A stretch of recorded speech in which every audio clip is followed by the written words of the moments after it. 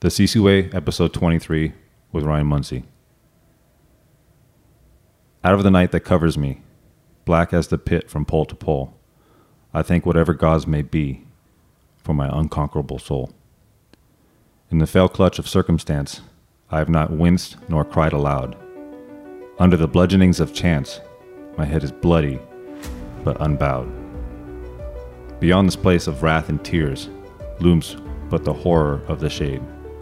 And yet the menace of the years finds and shall find me unafraid. It matters not how straight the gate, how charged with punishments the scroll. I am the master of my fate. I am the captain of my soul. This is The Sisu Way, a show about grit, gratitude, character, philosophy, fitness, leadership, service, and what it means to choose strength. My name is Scott McGee. I'm a family man, friend, thinker, guardian, and a mindful warrior with an open mind on a path of gratitude and service who loves to connect with unconquerable souls. Now that poem, Invictus, the word Invictus, meaning unconquerable or undefeated in Latin, is a poem by William Ernest Henley. And the poem was written while Henley was in the hospital being treated for tuberculosis of the bone, also known as Pott's disease. He had the disease since he was very young, and his foot had been amputated shortly before he wrote the poem. The poem is about courage in the face of death and holding on to one's own dignity despite the adversity life places before us. It's also the poem that I initially started this show with on episode 1 for Dad. And it's because it was a poem that I presented to him while he was battling cancer. So it's back here on episode 23. I also found out years later that his friend, Robert Louis Stevenson, based the character Long John Silver, a peg-leg pirate in the novel Treasure Island, on Henley. A little fun fact for everybody. But the point in sharing this is also it's one of Ryan and I's favorite poems, and discussed in his book, F Your Feelings. And I think I'm gonna say F Your Feelings because I know there's some kids out there. But kids, it's F***CK. And you adults know what's up. So in the book, Ryan refers to you being the master of your ship and the captain of your soul, which leads us to the lesson of this episode is how do you take action and responsibility for your life in an intentional way, and to not let your subconscious get in the driver's seat. How do you learn to create an unbeatable mind that provides the fortitude, grit, sisu, invictus, mental toughness to overcome adversity and see things through? How do you heighten your awareness? How do you take control? How do you wake up, slam your foot into the ground, bang your shield, and know that strength is a choice? A coach once told Ryan, if you want more, you need to help more people. Ryan also said that if you've enjoyed the book and found value in it, you should consider giving a copy to people you care about. And I deeply care about the listener and the people listening and the people that will listen in the future. And so this is more than 3 people. So it's a little bit of a gift for the listener, but also a gift for me to have you on the show. And it's something we've been talking about doing for a long time, but lucky me, I get to have you on at my house on my podcast. This is so cool. Now, for the listeners, you guys know how I feel about bios, but I want to read this in case you don't know who Ryan is. He's the co-founder and podcast host at the Better Human Project. He's a high-performance consultant, author, and a speaker. A scientist by training, he has also worked as a fitness model, nutritionist, gym owner, and corporate wellness consultant. He currently lives in the home state of Virginia with his wife, Donna, who is an internal medicine physician. Ryan's consulting clients include Olympic athletes, special forces operators, entrepreneurs, C-level executives around the world. And so for more info on him, ryanmunsey.com. Now, that's your bio, right? That's what it says on this piece of paper. For those people that don't necessarily know or don't recognize the name right away yet. But I read it and it made me think about something. And it made me think, like, those are the things that you do, but it doesn't necessarily describe you. And I started thinking about what does describe a person, or what like makes a person. And then it kind of hit me. And I was like, it's moments. It's the moments that make you, and there's moments in time that develop your character. Mm-hmm. And knowing that, you talk about some of them in the book, but can you share some of the moments that have made you the person that you are? You're coming out swinging, aren't you? That's passive. I thought I could have gone a different direction, but I actually meant that because No, first of all, I mean, everything that you've already said is amazing, and I feel like I have so much to live up to already just in what you've read and the passages that you've chosen to share in the intro. And I'm grateful for the opportunity to be here and in your house and speaking with you and on this podcast. And I think as I think through that, it relates to what you were saying about moments. I mean, who am I? Well, I'm just a guy who is about to try to show up with everything I have to live up to all the things you just said. And I think that's sort of a microcosm of the question you asked is, for whatever reason, for the last 6 or 7 years, I've been, I shouldn't say for whatever reason, I know the reason. I've had some mentors and read some books that, talk about legacy building, and, you are writing your own eulogy. When you're gone, people will think of you and speak of you in the way that you live your life. We have the ability to shape how that conversation goes by the way that we move through the world every single day. And those moments, every single moment is a choice. How will you show up? How will you move through the world? And my intention at every possible opportunity is to try to do that in a way that will make me proud, that I can look back on and say, I did the best I could for my current level of development, and I'm always trying to level up what that current level of development is. If we were at the beach, casually playing, and I just took a moment and I stuck my heel in the sand and I dug a line and I looked at you and said, Ryan, what are you going to do? What memories come to mind? I think you know exactly what comes to mind. It's in the preface of the book. And what's really amazing about this story is I actually had the chance to speak with Mark Devine 2 days ago when we talked about this. But in 2012, I officially got the LLC for my gym. It was called House of Strength. And I joined what I thought was a business mastermind. And I thought it was going to teach me how to, build the gym that I wanted and get all the members I wanted and make the money that, everybody talks about making. And what I quickly found out was the man who led that mastermind, his name is Paul Reddick. And I say this now, I've said it to him, I've said it on other shows when I've had the opportunity to have him on as a guest, that aside from my father, he's the man who has had the biggest influence on my life. And the things I learned had nothing to do. We learned all the tactics, all the things for business, true. But he helped mold me into the man that I needed to be in order to run the business that I wanted to run.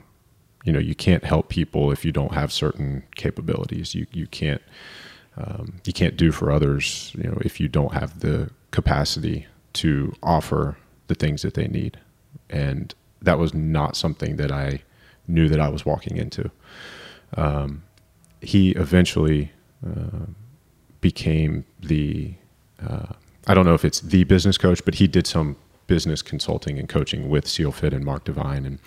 And we were afforded the opportunity to participate in the first, what they call 20X Challenge. It was a 12-hour crucible event. It was the first one done outside of California. So we were in New Jersey, on the Jersey Shore, and it actually happened to be, it's 6 years ago this month, and it was 2 or 3 days after the events in Benghazi.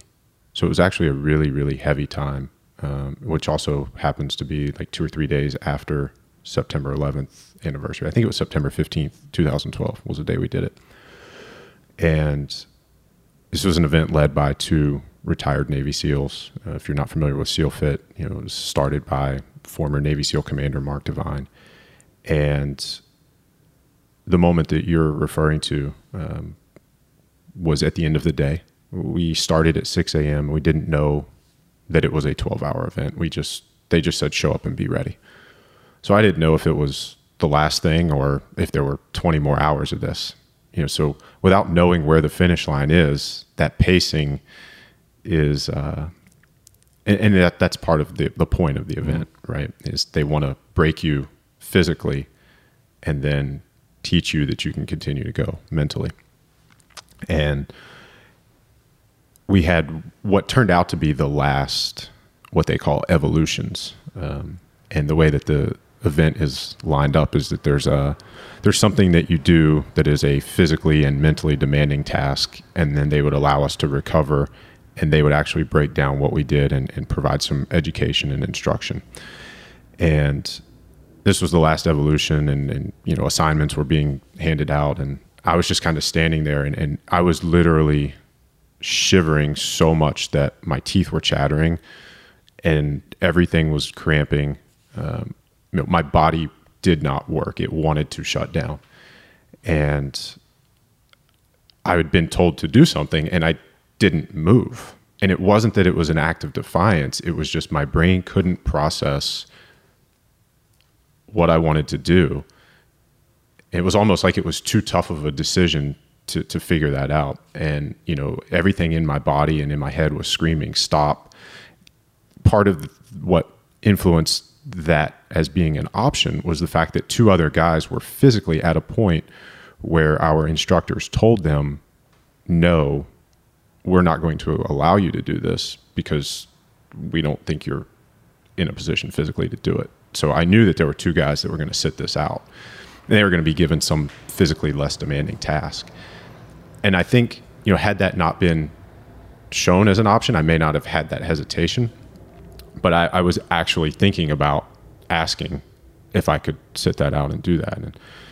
And I guess my hesitation, my inaction, caused Coach Brad McLeod to take his heel. And he drew a line in the sand, and he just looked right at me. And so when you do SEAL Fit, your last name is written. You wear a white T-shirt, and your last name is written on it. And he just looks at me. He's like, Munsey, what are you going to do? It's like, you don't have to do it. It was just the way, the inflection in his voice and the way he said, you don't have to. He was challenging me. He wanted to know, who are you? What are you made of? Are you going to do this? And I didn't even think about it. It was just the way he said it. I just stepped across and it's like, oh shit, what do I have to do now? And, the rest of that event, whatever that evolution was, it must have lasted another, I don't know, it was probably 30 to 40 minutes of physical pain, but it changed my life. And I'm forever grateful for that challenge and the decision that I made. Dude, that whole thing has so many little lessons in it. I'm like smiling because, one, the body's involuntary things make me laugh. Like shivering. Yeah. I think shivering is hilarious. I think throwing up is funny. These things are like, you just sit there like, I'm not doing this. Here I am shaking. This is kind of funny. Yeah. And then it kind of, I don't know if that mindset, you think it reframes the thought. Now you're like, you're not a victim anymore. Mm-hmm. Also, a couple of other things I want to highlight is that they're trying to break you physically, right? And so when someone gets broken, or it could be emotionally too, but let's just say physically breaks you into little pieces. It's like there are gaps, and then in those gaps, that is where the light comes through. Mm. And I think sometimes we kind of like avoid letting the light come through. Mm. And so instead of avoiding, you got to send it. You got to move your feet. You got to keep moving forward. You got to hold your shield up and just go for it. The other thing is seeing those other guys kind of get a free pass is an option of escape, mm-hmm. or it's an option of an excuse. It's an option of weakness. And so those little things, that's also why I use the hashtag sometimes, be the example. I know it's not just me that does it, but all points in life is to keep that in mind. And I keep that in mind with my kids. to continue to do things, because I don't want them to look at me and think it's okay to quit, or okay to think weakness, or okay to come up with an excuse, or okay not to have accountability. So all these things are, I was going to ask you, like if you yielded to a 2-part question, right, of your moments, but then also is going to lead into, and the story kind of leads into this, and that is, who are you, and then what does it mean to be a man? Now, we've touched on it, right? Those are, I know you're like, those are like super not easy things to answer. But you already said showing up.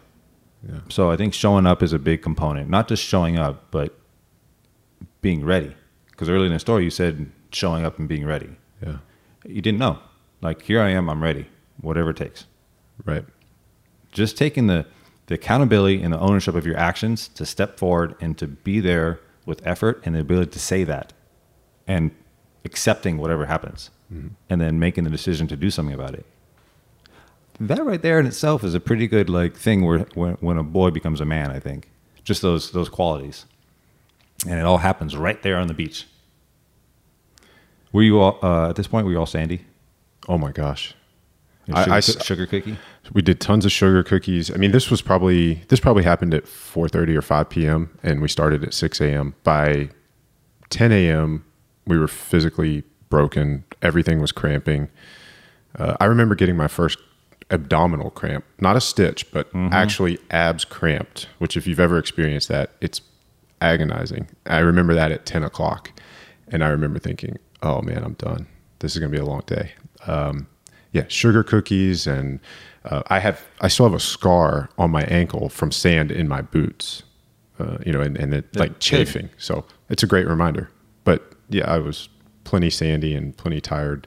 First of all, those people that if you have not had those abdominal cramps, you have not lived.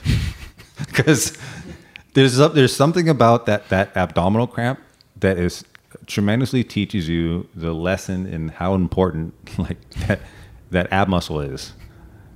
Actually, the first time that happened to me, I thought I broke my rib. Really? I didn't know what it was. Yeah. I felt, kind of like rolls.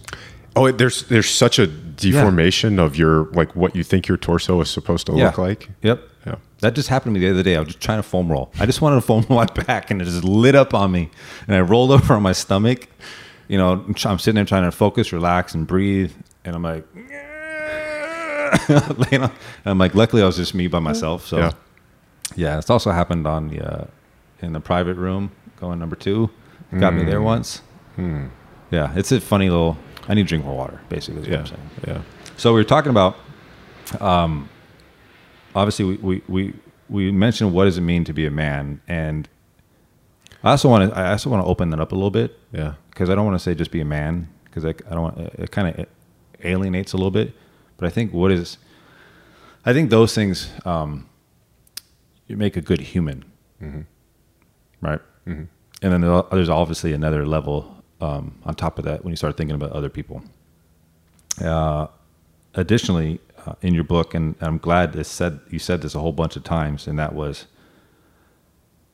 highlighting that you can control your attitude and your effort. If somebody figures that out, that's like another like moment in their life. And yours was on the beach, that particular one, and realize how powerful you are when you realize that you are in control of your attitude and effort.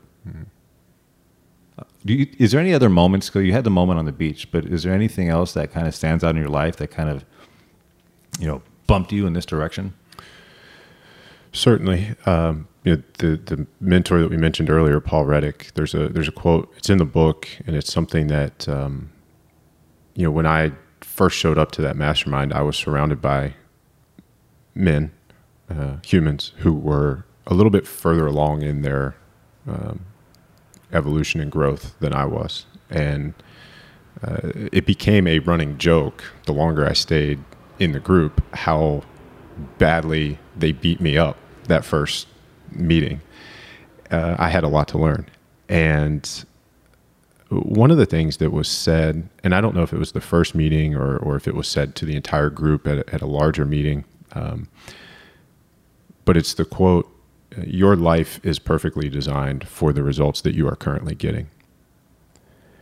And I love that because it shows you that if you want something different, you have to do things differently. That you are not the victim, that, you have the choices you've made, the way you spend your time, which is something that I am very keenly focused on. How do I spend my time?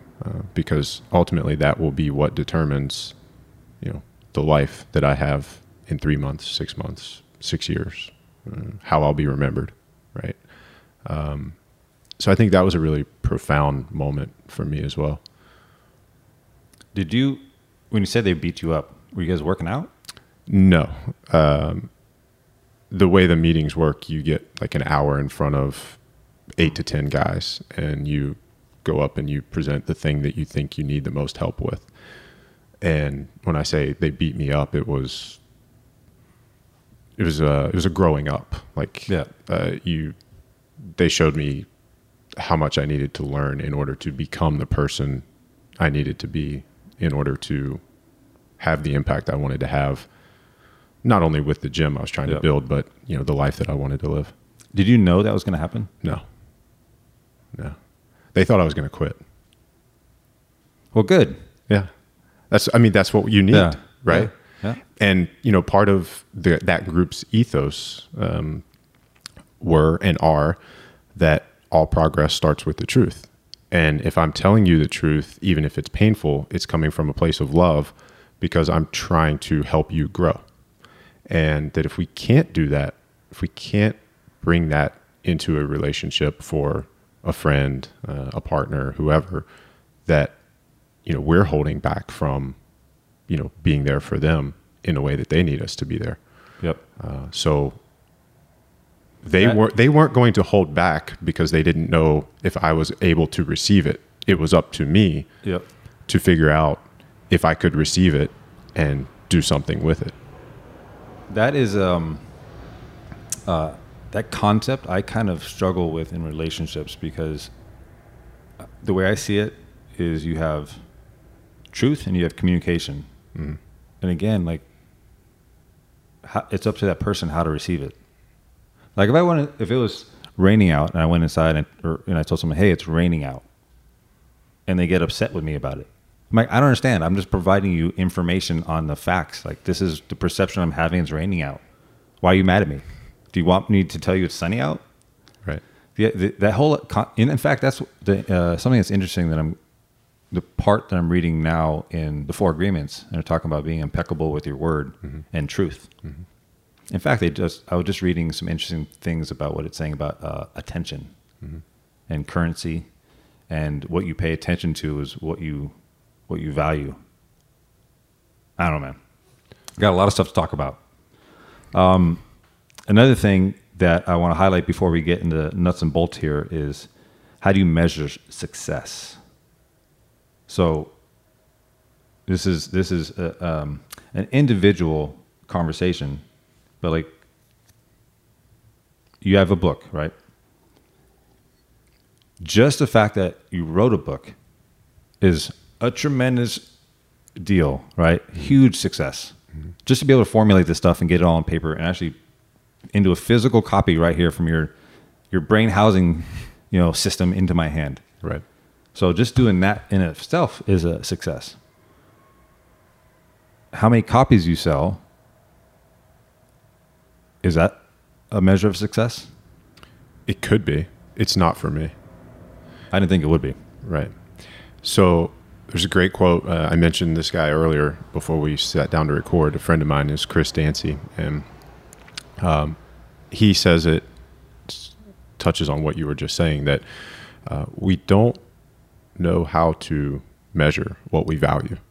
So we begin to value what we measure. And I'm sure with your background in fitness, you can see, number of steps or, your PRs or whatever. And, these become things that we start to live by and define ourselves by, because, really then and I think that's what makes conversations like the ones you have on your show so important, is that you're forcing people to say, okay, your squat PR doesn't define you. the number of copies that your book sells doesn't define you. You know, that's what you do. That's a bio on paper, but it's not who you are, right?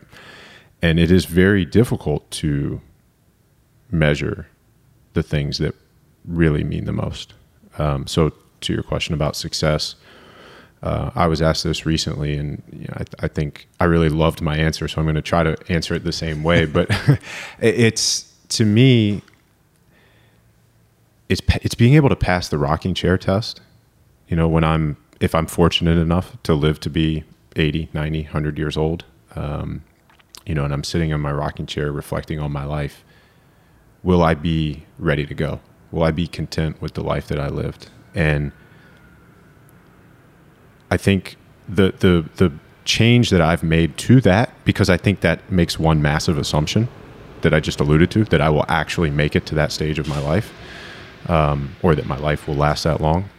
So the mini version of that is every single night when I put my head on my pillow, you know, we've all had those sleepless nights with, you know, thoughts racing through our brain. And I'm not saying that I don't have those nights, but we also all know the feeling of having a really, really great day where you put in a lot of work and you did some things that you're proud of and you sleep well. You know, you lay down, you can just shut it down and sleep well. And, you know, that's sort of the daily check-in for me, is at the end of the day, am I proud of the way that I moved through the world? Am I proud of the way I spent my time? And I shouldn't even say proud, but am I content, you know, with my own measure of that? So I touch on this in the book, that I don't think success should ever be something that is defined by external factors. We should all define intrinsically what success means to us. And I think true happiness, if there is a thing like that, if we can find it, it comes from, you know, pursuing. It's the pursuit. It's not the actual reaching of, but it is the pursuing of the things that you are most passionate about, and the things, you know, your values and the way that you want to move through life. So to me, success is being able to stay on that path. Yep. So in your book, I think one of the notes I wrote was highest self, and then I followed it up with, and you just touched on it, was happiest self. And then I also highlighted health, happiness, and performance. Almost like when people are asking me about training programs or nutrition programming programs or what to eat, what not to eat, I'm like, just do it and then evaluate how you look, feel, and perform. And if that makes you happy, then do that. Mm-hmm. It's not super difficult, right? But it is. That's the whole paradox there. But I was thinking, you know, because you know, reading your book on heart rate variability and vagal tone, and even I watched that TED talk that you referred to on consciousness. Mm-hmm. I forget his last name. Tomasio. There we go. Yeah. And he was talking about all the things that you can measure within the body. Mm-hmm. And I was like, can you measure happiness? I don't have the answer to that. But a lot of the stuff that he was talking about made me think, because we're talking about how can you measure it. I was like, I wonder if you can actually measure that in vitals. I don't know. I think heart rate variability may be the closest thing we have to that right now, because the oversimplification of what HRV is the amount of time spent in sympathetic versus parasympathetic. Most of the things that we think of as happiness or activities that make us happy are things that are in the parasympathetic state, or if we looked at it another way, something that Stephen Porges would describe as something that comes from safety. So Stephen Porges is the scientist who discovered that we have a variability between our heart rate or our heartbeats. So he's the scientist credited with discovering heart rate variability. And we will never be in a parasympathetic state if we don't feel safe. That's the definition of fight or flight, is you don't feel safe, you have to react or respond to something.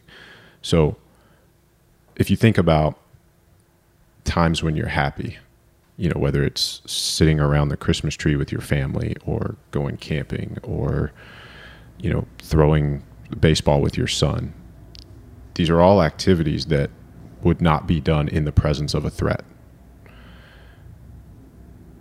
So somewhere in there those are all things that we do in they're parasympathetic activities. Mm-hmm. So if we were able to measure happiness, I'm not saying that this is the answer, but maybe the closest thing we have is heart rate variability, because you're spending more time, the higher your HRV, the more time you're spending in parasympathetic state. Circling back when you brought up the rocking chair, mm-hmm.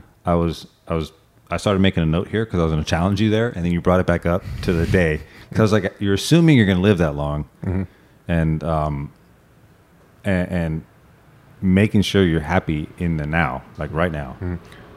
I try not to assume anything or take anything for granted.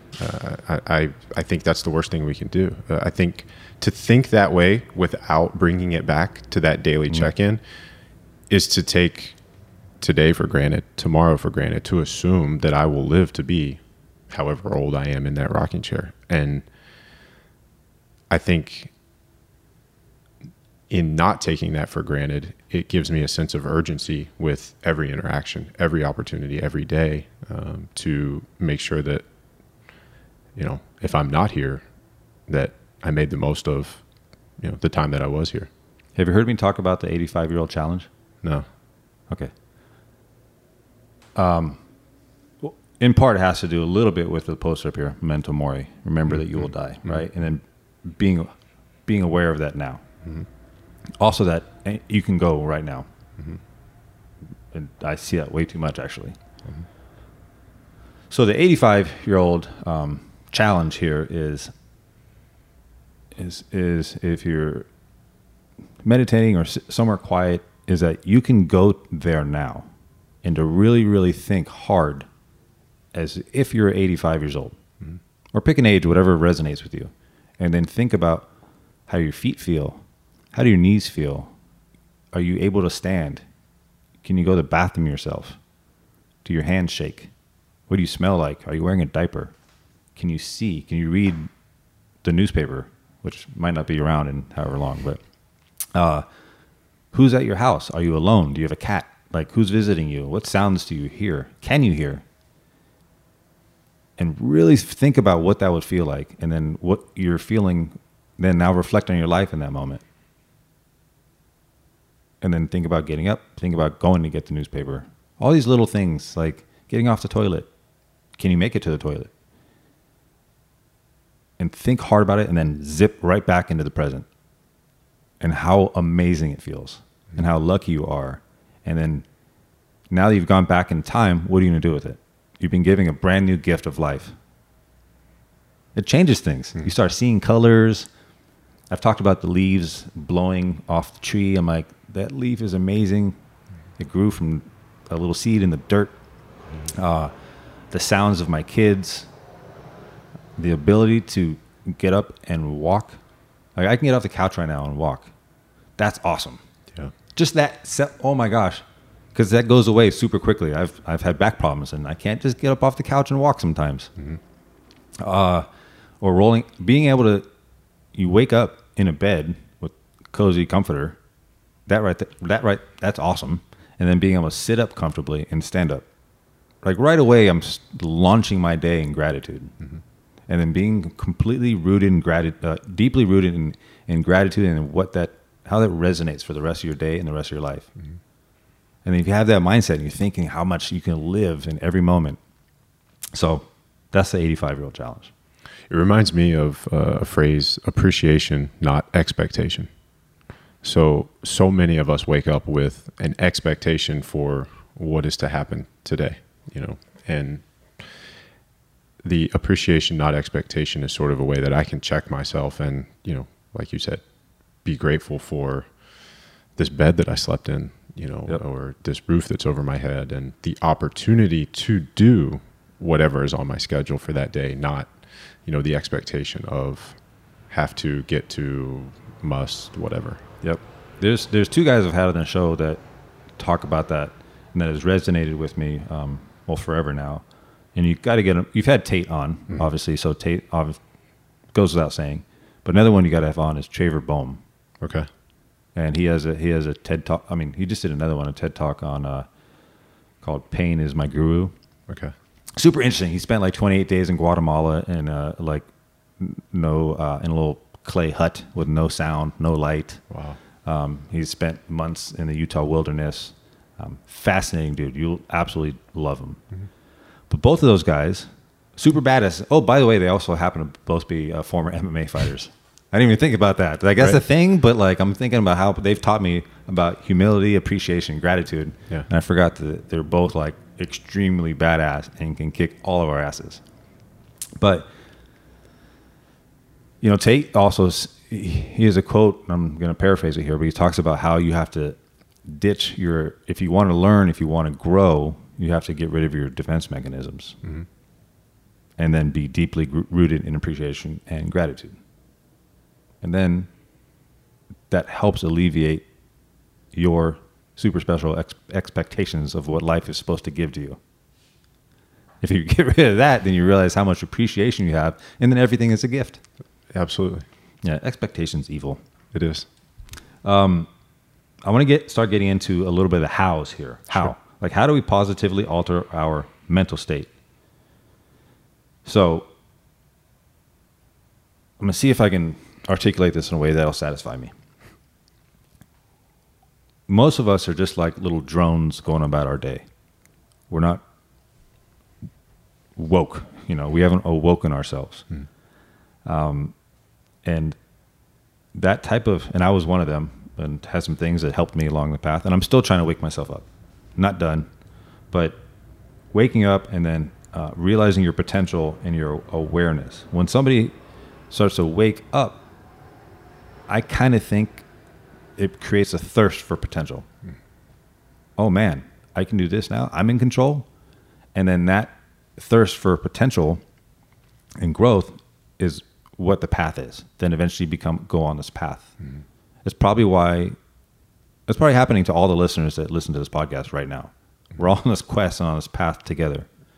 And in between wants and effort, or the end goal, there's like this space. So that little space there is where it's up to us. And so hopefully this conversation moving forward, we'll figure out how to do that, or how to build the ability to keep moving forward, how to build emotional resilience. Mm-hmm.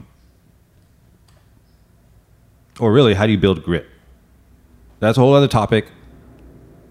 For the listeners, check out Grit, Angela Duckworth, or even just Google it. You'll see how important grit is for everybody, including kids. Grit's more important than intelligence. Mm-hmm. I've talked about this a bunch of times, but I think I'm going to keep talking about it because it should be a point. But a lot of people are like, how do you build grit? Or how do you build emotional resilience? And not only how, but understanding how it actually works. And so this is where it's important. And I know you're nodding your head, and I want you to go dive into this. But for me, reading this stuff, I was not aware of the different parts of the brain. Mm. Okay, so I mean, I was, but I didn't understand it like I do now. Right. And that understanding and that awareness is where it creates more choice, right? More power, more influence of myself, mm-hmm. if I understand what's going on. Mm-hmm. And so before we get into the how and the behavior modification stuff, I think it's going to be important to talk about how the brain makes a decision. And to go a little bit more for the listeners, this is the way I interpreted or I related the information, is that there's always this mental chatter going on. Mm-hmm. There's voices in your head, sometimes two. And this is not, I'm not referring to the actual mental illness. I'm not talking about schizophrenia. I'm not talking about people that, hear voices. I'm talking about like a normal conversation that goes on in your head. Mm-hmm. And it's not just an actual conversation. There's actually different parts of your brain battling and doing tug of war. And I didn't realize that. And that you can, through awareness and some behavior modification and some gratitude, that you can kind of change who's in the driver's seat. Right. So with that, how does a brain make a decision? So I was nodding because as you were going through that, I was kind of formulating my answer in my head. And I was, thinking, okay, the first thing we have to do is start with understanding what is going on. Then we can, it's just like in the fitness world, we both have that background. Before we can improve a certain capacity, we sort of have to understand what it means and what's going on there. But also backing up again to your question earlier about success, I don't care how many copies the book sells, but I feel a measure of success for having created this if somebody like you can read it and have the understanding and the insights that you had, that you just described. Like, that to me is what is most important, to be able to know that this thing that I spent time on and worked on can have a positive impact on somebody like you or anybody else who picks it up and reads it. That was my intention.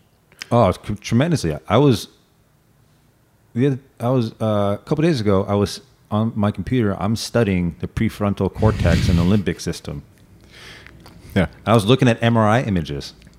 It's a giant rabbit hole, right? Oh my gosh. And so this is, again, before we hit record, we were sort of talking about how we weave all of this in together. And, I sent you, when we first got this set up, I sent you a picture of the t-shirt, the very first t-shirt that I made for my gym, House of Strength. And the back of it had Sisu, just large letters down the full length of the back. And nobody knew what it meant. And I immediately regretted putting that on a t-shirt, because everything was like, what is SISU? They thought it was like Southern Illinois State University. And I'm like, no. So what I've realized, and sort of, this is a tangent, but I promise we'll come back to understanding decision-making, because this tangent, I think, sets up my my intrigue and my fascination with that, is that my degree is in nutrition. I've helped people with dietary changes for years. The health and fitness space, it's all transformation, right? And it involves behavior change.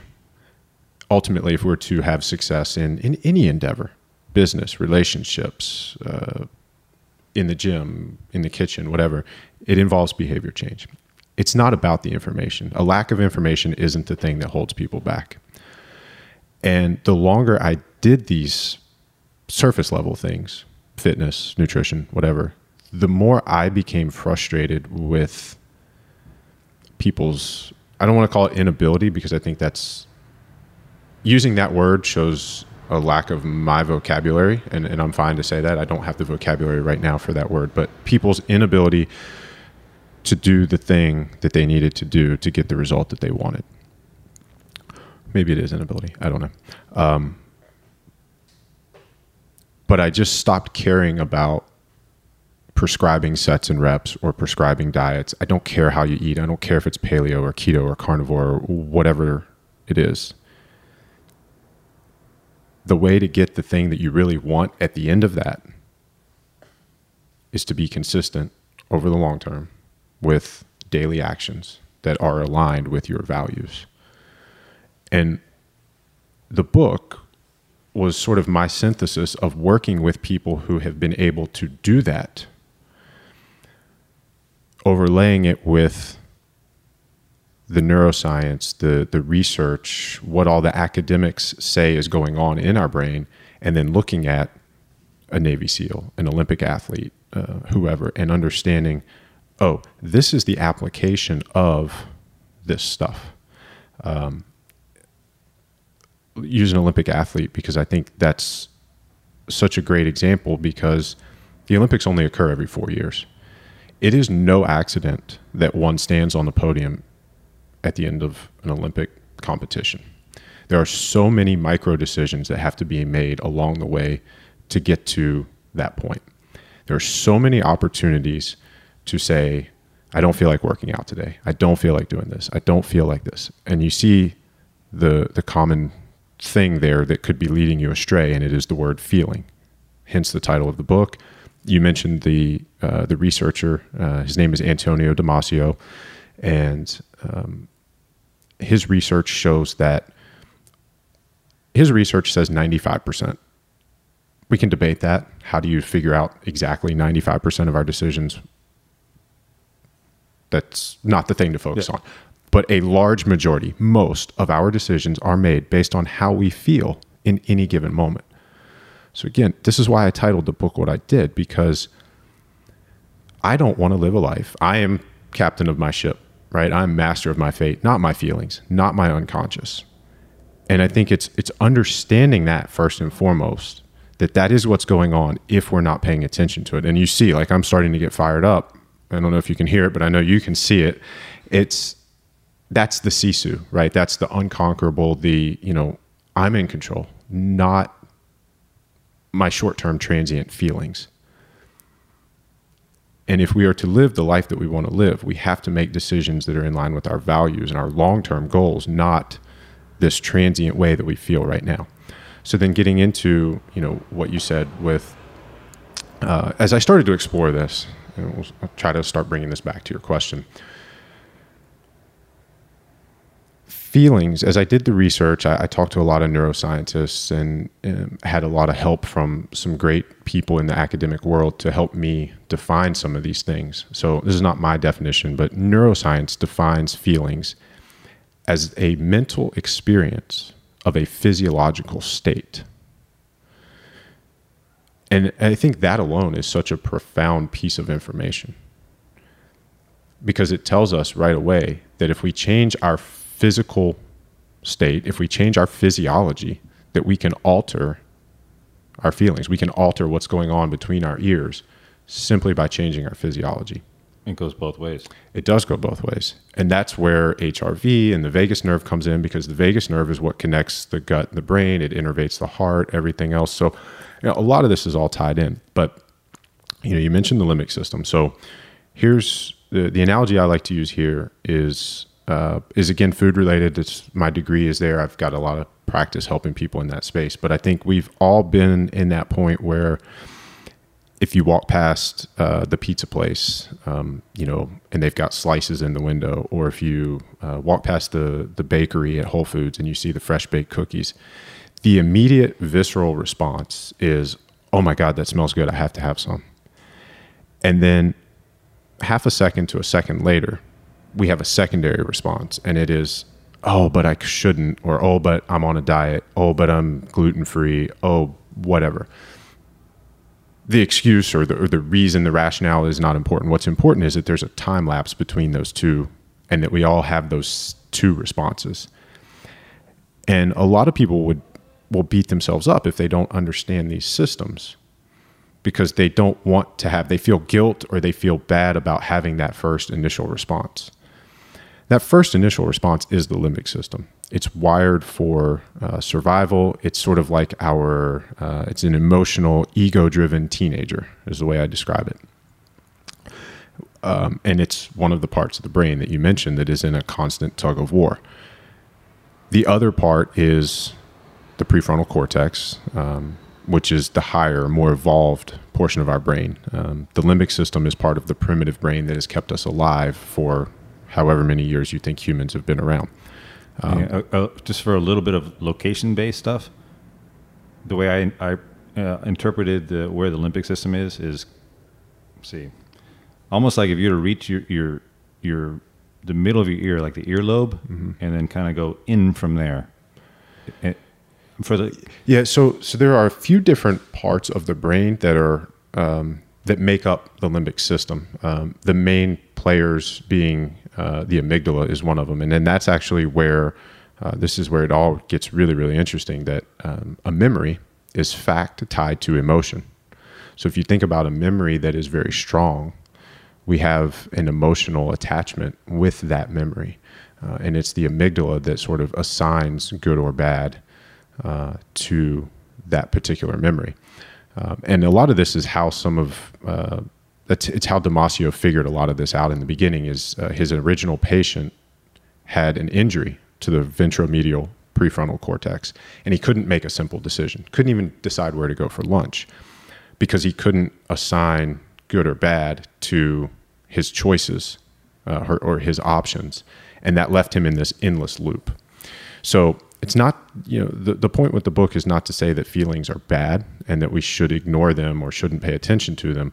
Rather, be aware of them and make sure that they're not subconsciously guiding you down the wrong path. So you have the limbic system feelings, and that sits a little bit lower in towards the center of the brain, mm-hmm. and the prefrontal cortex is higher part, more towards the front part of your skull. Right. Just to get a little... Yeah, so it's almost like it was newer and built on top of, in addition to, right?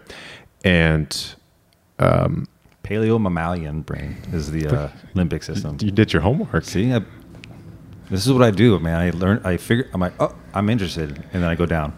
So tangent. That's why I podcast. It's the greatest like learning opportunity in the world, isn't it? Yep. Yeah. There's also pressure and a desire to do it right. Right. Because I don't know if all, probably not, to be safe here, all podcast hosts actually are deeply interested and invested in the content of for their guests and listeners. Right. I don't know. Maybe it's just I'm super interested. Right. So I think we're on the same page with that. Yep. So picking up where prefrontal cortex, feelings, amygdala. Okay, so the prefrontal cortex, if the limbic system is the emotional, ego-driven teenager, then the prefrontal cortex is more like the sage who can provide. The limbic system is incapable of thought beyond the now. Prefrontal cortex can have abstract thought, and it's the one that can say, no, that pizza or those baked goods are not in line with my values, or whatever the thing is, right? I'm going to show up to this 6 a.m. workout and do the thing that I hate so that I can win an Olympic medal, right? And that's where awareness comes in. It's being aware that this is our biology. This is how we're wired. It's primitive. It's kept us alive. So an example of it keeping us alive is you and I are walking down a path in the woods, and let's say a snake crawls out in front of us, or if your son was with us, right? Your immediate response would be to put your hand, to stop short, right? Your hand goes in front of him and holds him back, and then you say, stop, watch out, snake. But your response, your reaction happens so much faster than your verbal processing, your verbal communication. And it's because verbal communication isn't part of our primitive or lizard brain. It's part of the neocortex. It's part of something that we've evolved over time. But the recognition of the threat and the thing that you need to do to stay alive happens faster than you can realize. It's almost a reaction, right? Not an intentional action. So that's an example of how the limbic system can keep us alive. Where this comes into mindfulness and meditation and awareness is now understanding that that's not the world that we live in today. We're not trying to escape saber-toothed tigers. It's up to us to bring an awareness to this and say, fine, I am a human being. I'm wired, the same way any other human being is wired. I promise you, Oprah or Richard Branson or whoever, fill in the blank with the person that you aspire to be, they don't have some biological difference from you. They're using what they have in a different way. And to me, that understanding was a huge check. But it's also incredibly powerful because it's permission to achieve whatever I want to achieve if I utilize my time properly and make the right choices. Yep. That's actually one of the reasons why I love that Southwest commercial. The little boop, you are now free to move about the country. Okay, yeah. Think about that. Maybe not in flight, but now you are now free. Yeah. Just a little tone, little boop. Yeah. And just to finish that, you said, a potential name for the show was Awareness Creates Choice. Mm-hmm. And so that's the rest of this is having awareness of this is what then gives us choice. So we have the choice to say, oh, okay, I'm going to eat that piece of pizza, or no, I'm not going to. And that's why I say it starts with awareness, understanding, being able to, part of that understanding is being able to forgive ourselves, not feeling guilty about having that initial thought, because I've seen so many people beat themselves up about, that type of thing. And then the idea then is that you have outlined what your values are, where you want to go, who you want to be, and then you have the choice to either do that or not do that. It seems like because one of the thoughts I have when you're talking about the path and the snake is the OODA loop, right? Observe, orient, decide, act. And that happens super quick in the brain. Mm-hmm. Or smelling the pizza. And it made me start thinking about, Viktor Frankl's quote that I'm going to paraphrase here from Man's Search for Meaning, and that is, you have stimulus and response, right? And in between that is space where you get to decide. But it seems like the way our brains are set up is that there's stimulus, response, stimulus, response. A little bit, if I'm oversimplifying. No, I would agree with that. I think it's sort of like what you said earlier about being woke or awakening. I think part of waking up, part of being woke is realizing that you're never finished waking up. And it's just similar to this. Like I think there's an endless loop. There's always stimulus response, and looking back, and it's not a one-time deal. Yep. But it seems like the stimulus response, stimulus response by limbic, stimulus response by prefrontal cortex, and then conversation, followed by decision, then action. Right. And in that space before we make the decision, there's so many different conversations we can have. You could rationalize anything. And that's why for me, having these, like if you were going to work with a company, you would have the company maybe outline their values and say, okay, as an organization, what do we stand for? What do we do? What do we not do? Which is perhaps more important than what we do. And I find it fascinating that as individuals, we don't do that. Most individuals don't know who they are, what they stand for, where they will say no, and what they do want to do. And I think if we are able to do that, it makes those moments of choice much easier, because you can just use your values as the screen or the filter to help decide which way to go, because it could be an endless loop without that. I feel like a company goal should be no rationalization. Don't let, so within those voices, right? And those voices, and there could be several, but one of them, I say is like the devil. You have the devil and the angel, to oversimplify the voices. And it seems like the devil voice, most of the time, is probably your limbic system kicking in.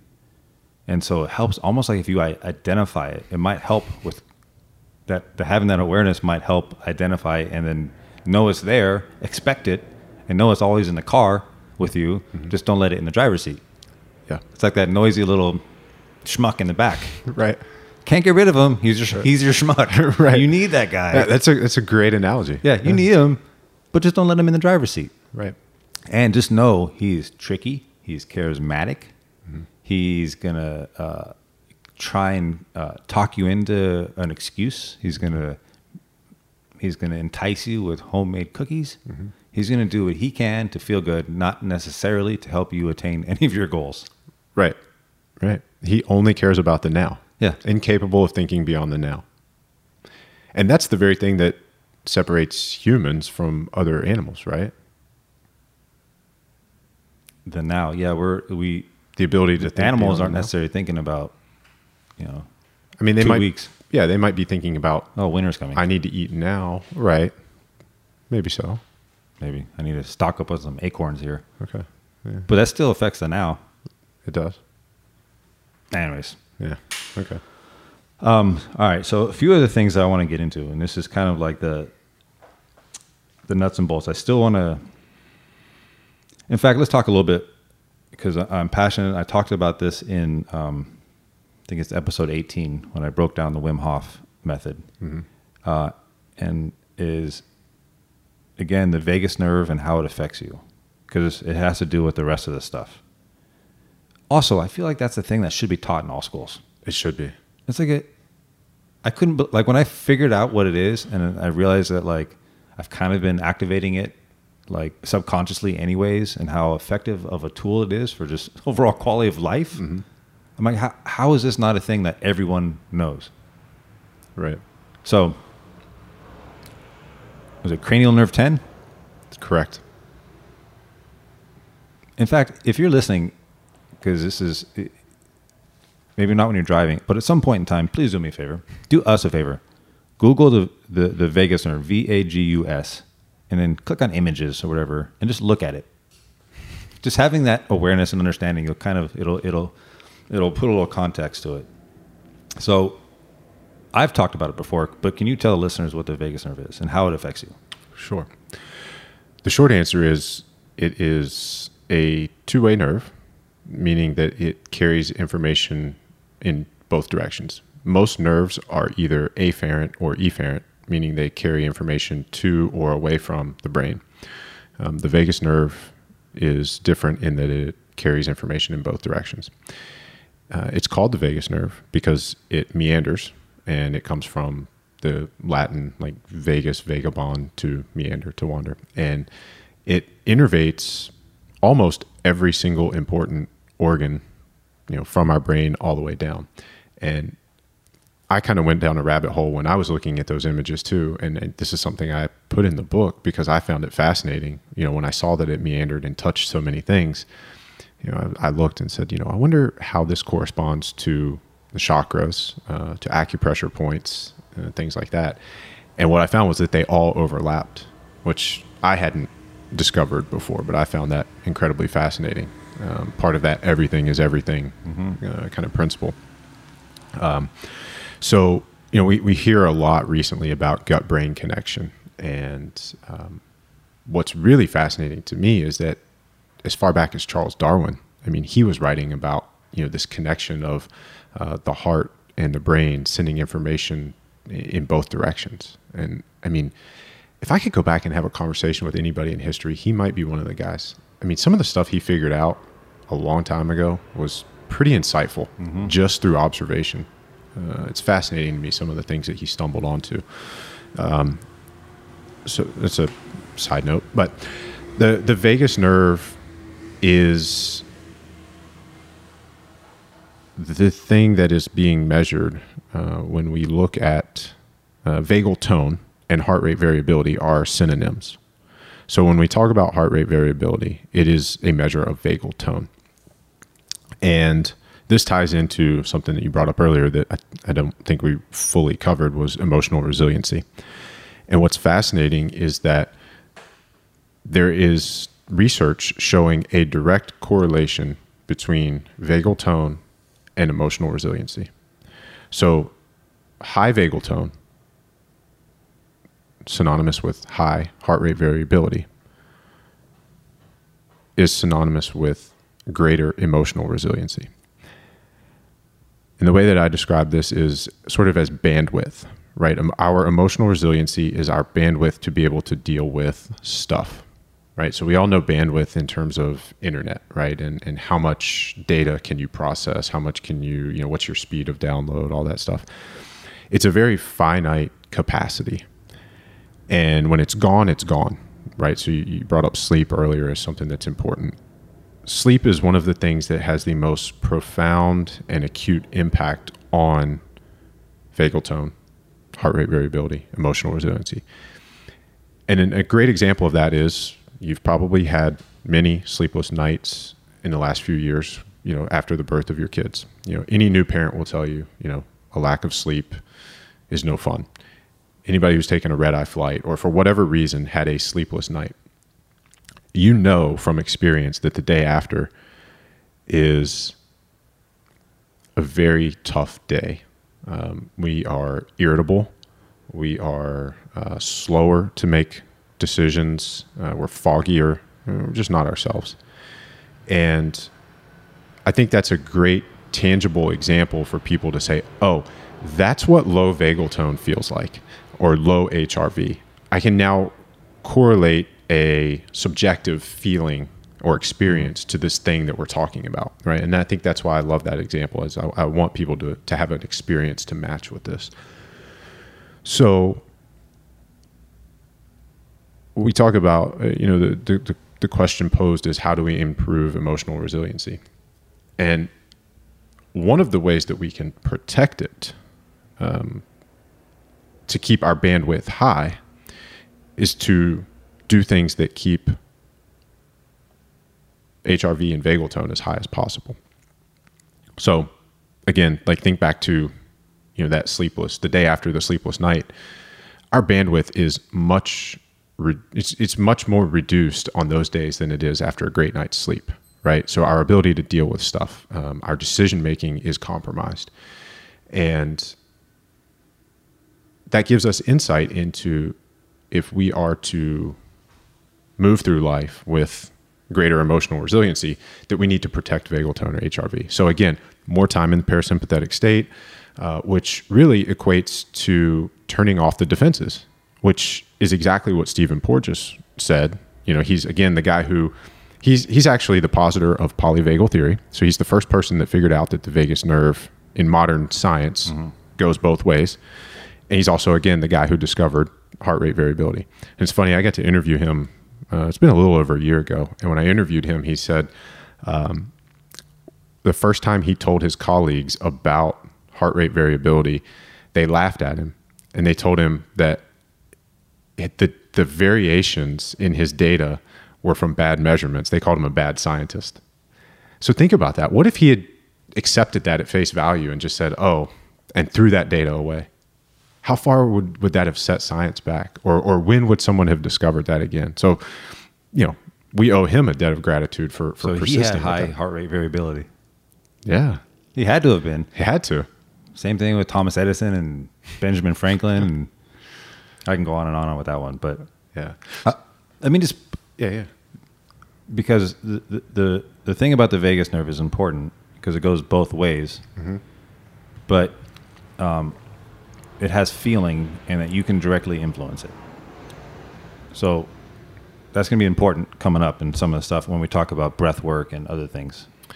Right. Because we can directly have an effect on it positively and negatively, but you can positively affect it. Right. And so I think that's why this is such an important piece of the conversation before we get into the Wim Hof stuff, because I think it gives a scientific background for some of what is being done when we do Wim Hof, whether it's the cold exposure or if someone chooses to do the breathing. You are assuming conscious control of what was once thought to be an unconsciously controlled mechanism. So the ability to override the autonomic nervous system. Yep. And that's where mental mastery and, you know, protection of emotional resiliency, you know, comes in. And it's the ability to, as we've said in so many different ways already, to show up and, you know, to be prepared, to be ready, no matter what life throws at you. And as a reminder for the listeners, parasympathetic and sympathetic are branches of the autonomic nervous system. Sympathetic is, think about that as your fight or flight, and parasympathetic is your rest or relaxed state, to simplify it best I can. Right, absolutely. And I think back to the safety and the defenses. So with my conversations with Dr. Porges, and again, we touched on this earlier, that we will never fully be in a sympathetic or parasympathetic state if our defenses are activated. So you think about driving in traffic, and, you know, we're out here in LA, and, you know, I've had a lot of friends move out here and say, you know, they didn't hate driving until they came out here. And when you drive around LA, you're on edge, you know, just because of the traffic. And that happens in a lot of places too, not just LA, but that just happens to be where we are. But I think one of the things that I would challenge the listener is to try to bring more awareness to your daily life and identify the times that your defenses are activated. And I don't necessarily mean your ego. That is one way, right? Your defenses around your ego and how we grow and learn, but also just defenses around, you know, let's say you're getting lunch and you're sitting outside on the street. You know, are you relaxed, or are your defenses up in some form or fashion? We will never fully relax and be parasympathetic if we're in defense activation mode, and that's a very important thing. And it goes into plays into the vagus nerve because it's a safety thing, right? So if we don't feel safe, we can't be parasympathetic. That goes into you kind of talked about it earlier, like in a business context, but if you don't feel safe, you can't really excel and grow. I'm just throwing that out there. It's so true. And I talked about this in the book with with the environment at Deuce Gym, and you see it in business a lot with like corporations that take moonshots. Or I'm sure most people, when you think of the corporate world, you think of an environment where maybe the employee doesn't feel safe, not because of the line of work, but because of the environment in the office. There's inter-office politics. There's backstabbing or competition, and that does not create an environment for education and innovation. Yep. And same thing goes in a relationship. Mm-hmm. If you're not in a supportive or safe relationship, you're stifling yourself. Mm-hmm. And that goes any context you plug that into. It's the same thing. Right. I also want to point something out, and this is, you talked about LA traffic, right? And the first thing is being on edge. Mm-hmm. So again, we're talking about awareness. Can I do anything about traffic? No. So I got to change myself. And so by knowing that's what I'm going to. I'm going to go to traffic. Now, I get to go to traffic. I get to get in my car. I get to listen to podcasts. I get to listen to TED Talks and lectures and music. It's my time to enjoy, to grow, mm-hmm. to enjoy the ability to drive. Now, are there other people out there that are knuckleheads? Yes. Do you get cut off? Yes. Do people almost hit you? Yes. But my immediate thing that I've started to practice now, if somebody cuts me off, I immediately go to a 1-2 breathing. So inhale, let's just say 4 count, mm-hmm. exhale 8 count. Because now I'm, again, that limbic system is kind of like angry right now. Mm-hmm. And then let me regulate it. Mm-hmm. And then not only that, I put a little bit of sympathy onto that person. Mm-hmm. So now I think, oh my gosh, I feel bad for that person. They must be amped up. They must be in a hurry. They might be stressed out. If they have to do this type of action to affect somebody else, something must be going on with them. Right. So now change is driving. Mm-hmm. It's the point where now again, this is a practice, right? Right. You veer off this path a lot and all kinds of funny words come out of my mouth sometimes. Sometimes that 1-2 breath is not the first reaction. No. Yes. But having the awareness to self-regulate is important. That's what it's all about. Yep. Right. And it's funny you mentioned the 1-2 breath, and that can actually help segue from what we just said right back into, where we want to go with Wim Hof. Is that for breathing to be a parasympathetic activity, the exhalation has to be longer than the inhalation. The inhalation is energizing and activating. The exhalation is the relaxation and the actual parasympathetic portion of this. So it's I want to hit that point again, because people tell you when they're trying to do something to help a person in a stressful situation, they'll generally say, take a deep breath. Mm-hmm. That's like a thing. But again, that deep breath, that inhalation is sympathetic. Mm-hmm. It's an exhale. So a better advice is, hey, take a long exhale. Right. Not a deep breath. Take a long exhale. Yeah. Let it out. Let it go, man. Yeah. So then with cold exposure and Wim Hof, the initial act of getting in the cold water is sympathetic. It's sympathetic as hell, right? Like your initial reaction is, I'm going to die. This is life-threatening. I have to get out of here. So the practice and where it becomes beneficial for everything else in life, and the reason so many people are drawn to it, is that you're inoculating yourself to that response and training yourself to think through it, bring awareness to it, move from initial sympathetic reaction to parasympathetic, and say, I'm really not in a life-threatening position. It's not a saber-toothed tiger chasing me. This guy who cut me off in traffic is not going to, harm me or my family, hopefully. So what we're learning, the same way your practice, with, when the person cuts you off, is that you are avoiding, or not avoiding, but you're harnessing or kind of weathering the storm, if you will, to reference, mm-hmm. some of the art that you have around here. It's okay. I don't have to have a sympathetic response to this. That is the limbic system. That's the initial thing. I don't have to eat the cookie. I don't have to eat the pizza. I'm going to breathe, and then I'm going to turn this into a parasympathetic activity. And that's why, have you been to a Wim Hof event, or do you just do it on your own?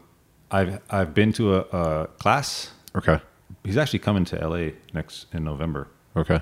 But so a lot of, I got to co-host one when we were in Virginia Beach, and a lot of the way that they coach it is as soon as you get in the water, it's a reminder to go to your breath and to breathe, right? Because a lot of people's response when they first get in there is to hold their breath, right? Which is, again, sympathetic. So I think what draws me to it, perhaps what draws you to it, is that you are training yourself to stay parasympathetic or go parasympathetic as quickly as possible in an environment that would normally trigger a sympathetic response. Yep.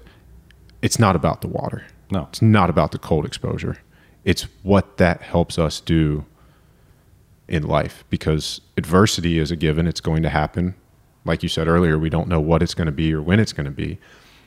But part of being able to show up to the best of our ability is to be able to not have a limbic system response when that stuff happens, but to be able to use our prefrontal cortex and to show up as the person that we would like to be in that situation. Yep. I've learned that, and I've talked about this before, but your life becomes a masterpiece when you begin or learn to master peace. And that inner peace that you have is in your control. And when you stop allowing other things to control you, like, for example, you getting cut off in traffic, I can get all kinds of fired up. I can get sympathetic. I can have all kinds of things dump into my system. But who's paid for this now? I've paid a cost, and someone I'll never meet or see again in my life had complete control over my bodily functions. Mm-hmm. And what's fascinating about that too is, I mean, we're kind of joking about this because it's obviously something that both of us have brought in awareness to. I promise you, I'd be willing to bet that there have been situations where we've both responded the way we wanted to initially without even having, a first negative reaction to it. But there have been other times where we responded maybe the old way or the way that we're trying to get away from. And I think what would be fascinating is if we looked further into those instances where we had the initial negative response, you would probably find a situation where we could look at something that negatively impacted emotional resiliency or HRV or vagal tone prior to that event.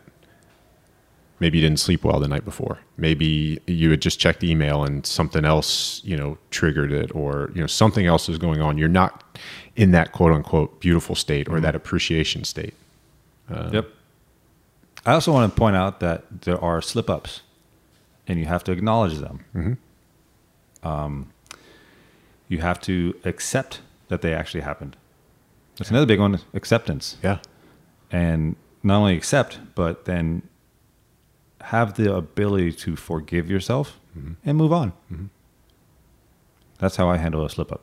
Yeah. I mean, we're human. We're not robots. We're not perfect. Yep. And we're not defined by every single thing we do. One of the analogies that I use in the book and have always used with people that I coach is climate, not weather, right? So people have been joking with us all week out here in Southern California about the weather, that it's unusually cloudy, right? But typically we associate Southern California with sunny and 75, and that is the climate. Every once in a while, there's a cloudy day. Yep. It does rain in Florida. There are sunny and warm days in Russia, but those aren't what we typically associate with those areas when you think of their climate. So, what is your climate, not your weather? And it's about the norm, not the exception. Yep. Now, let's get into some of the things to help you elevate that norm or to make yourself more gritty or improve emotional resilience. And there are things that you can do right now on a daily basis to start working on that practice. And since we kind of talked about it already, I think a good place to start is a cold shower. There you go, folks. Just do it. Yeah. Isn't it funny? Like, again, I've talked about this on a Wim Hof episode, but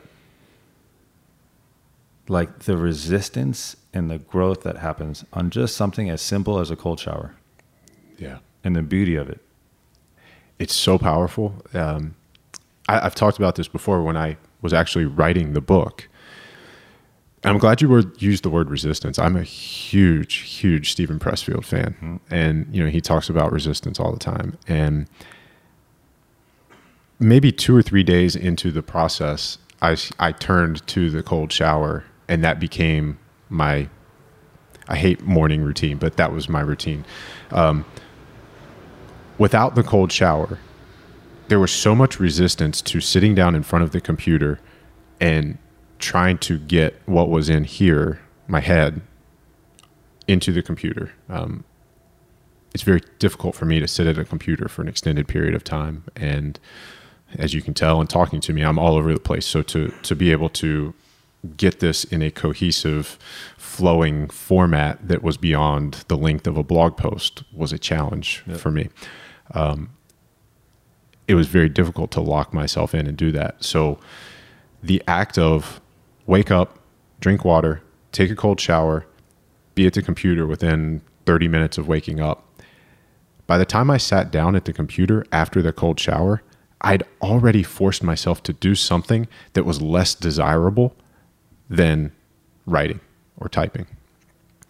So, Jocko calls it the first victory of the day, right? Or Pressfield calls it beating resistance. Like, it's always there. Mm-hmm. It will be there every single day, right? Ultimate Warrior used to talk about that too. And it's every single day. So it's, to me, the cold shower is like it's one of the cheapest, most easily accessible things. And I promise you, it's not fun. I mean, it doesn't matter how many times I do it. I'll still get anxious about it. I'll still not want to do it. But as soon as you're in there, you're like, oh, this really isn't that bad. And then to be able to move through the rest of your day knowing that almost anything you face the rest of the day is going to be easier than that. Yep. I almost took a warm shower last night. I feel like I'm at like a cold shower AA meeting. But like, it's funny, the limbic system almost got me. Yeah. He almost got me last night. And I'm like, it's kind of late. I start rationalizing, right? Mm-hmm. You don't have to. You already took one earlier. It's okay. You can do it. And then prefrontal cortex popped in. I'm like, you know what? This is the moment you absolutely have to take a cold shower. You drew a line in the sand for yourself. That's a little secret about me, is that I do that a lot. And the thing that popped up in my head is, who am I? Mm-hmm. And that's it. Yeah. And then I'm like, I know what I'm doing. Well, and back to like the rocking chair thing and asking yourself that at the end of the day, like, what if something happened today? God forbid, but memento mori. What if you found yourself in a hospital bed today and you're like, you know what? The last time I was faced with that choice, I took a hot shower. That's not how I want to go out. So sad. Oh man. Yeah, no. So that's the cold shower part. Highly recommend it. A couple things to remember is it's okay to be uncomfortable. It is uncomfortable. Mm-hmm. Be okay with it. Let your body do its thing. Mm-hmm. I think each person maybe has their own little mental game that they play. Mm-hmm. But just know that you're more powerful than some cold water. Right. It's just cold water. It's not. It's just comfort. I think the faster one can get to their breath and focus on the breath and not the water, the better your success will be. Yep. I think one of the keys that worked for me, I actually got this from my buddy George Ryan, from who, by the way, linked us up. Right. And he and I forgot to give George a shout out. Thank you, George. He and I have not actually met in person, but we've been connected virtually. Yeah, George, man, he's fantastic. But he said to look up towards the sky and focus on your breath.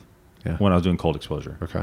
And so at first I'm like, so there's a vagus nerve trick in there as well that has to do with safety and your defenses. So picture the postural positioning of looking towards the sky. It is not something you would do in the face of a threat. Yeah, you do it when you feel safe. It also put the focus, like, I don't know, it was almost like and now granted, there was a roof above me. Right. But I looked through it. Right. And it actually had a profound effect on it. And I was like, oh, it's a good lesson. Right.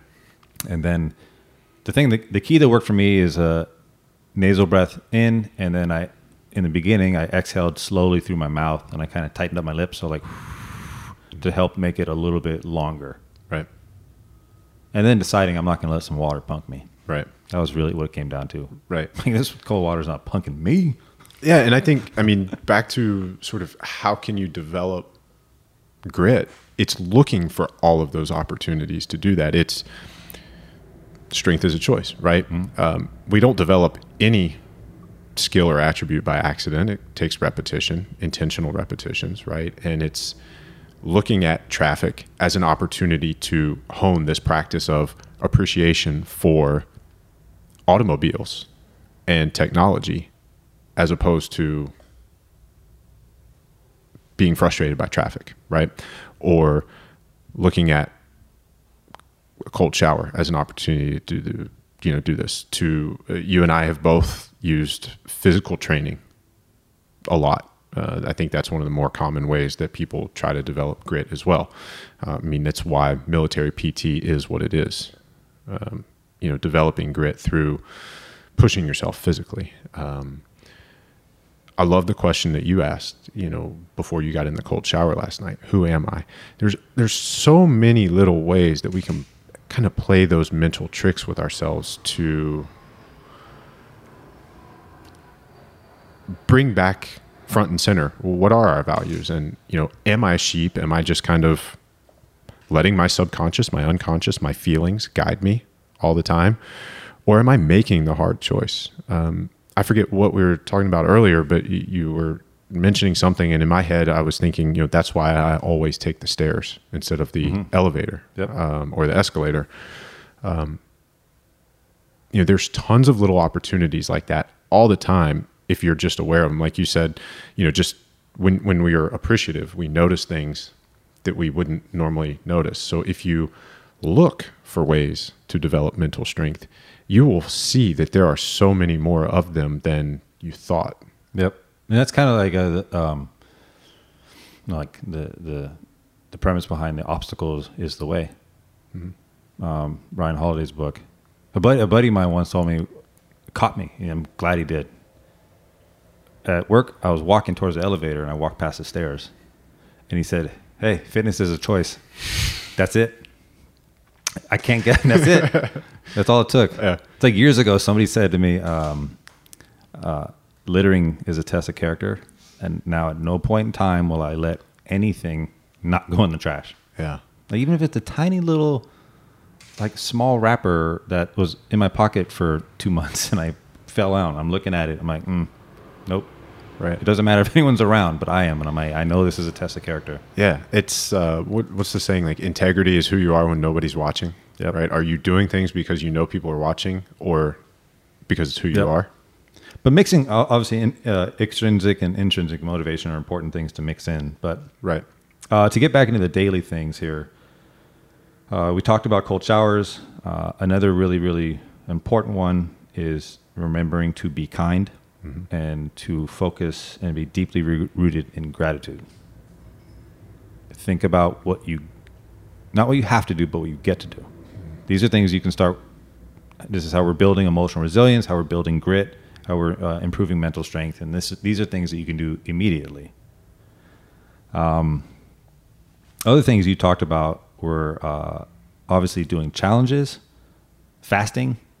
Another one that stood out to me is, and I had this in a dream, and I don't know what the context of the dream was, but I woke up and I had these words in my head, and it said, do something.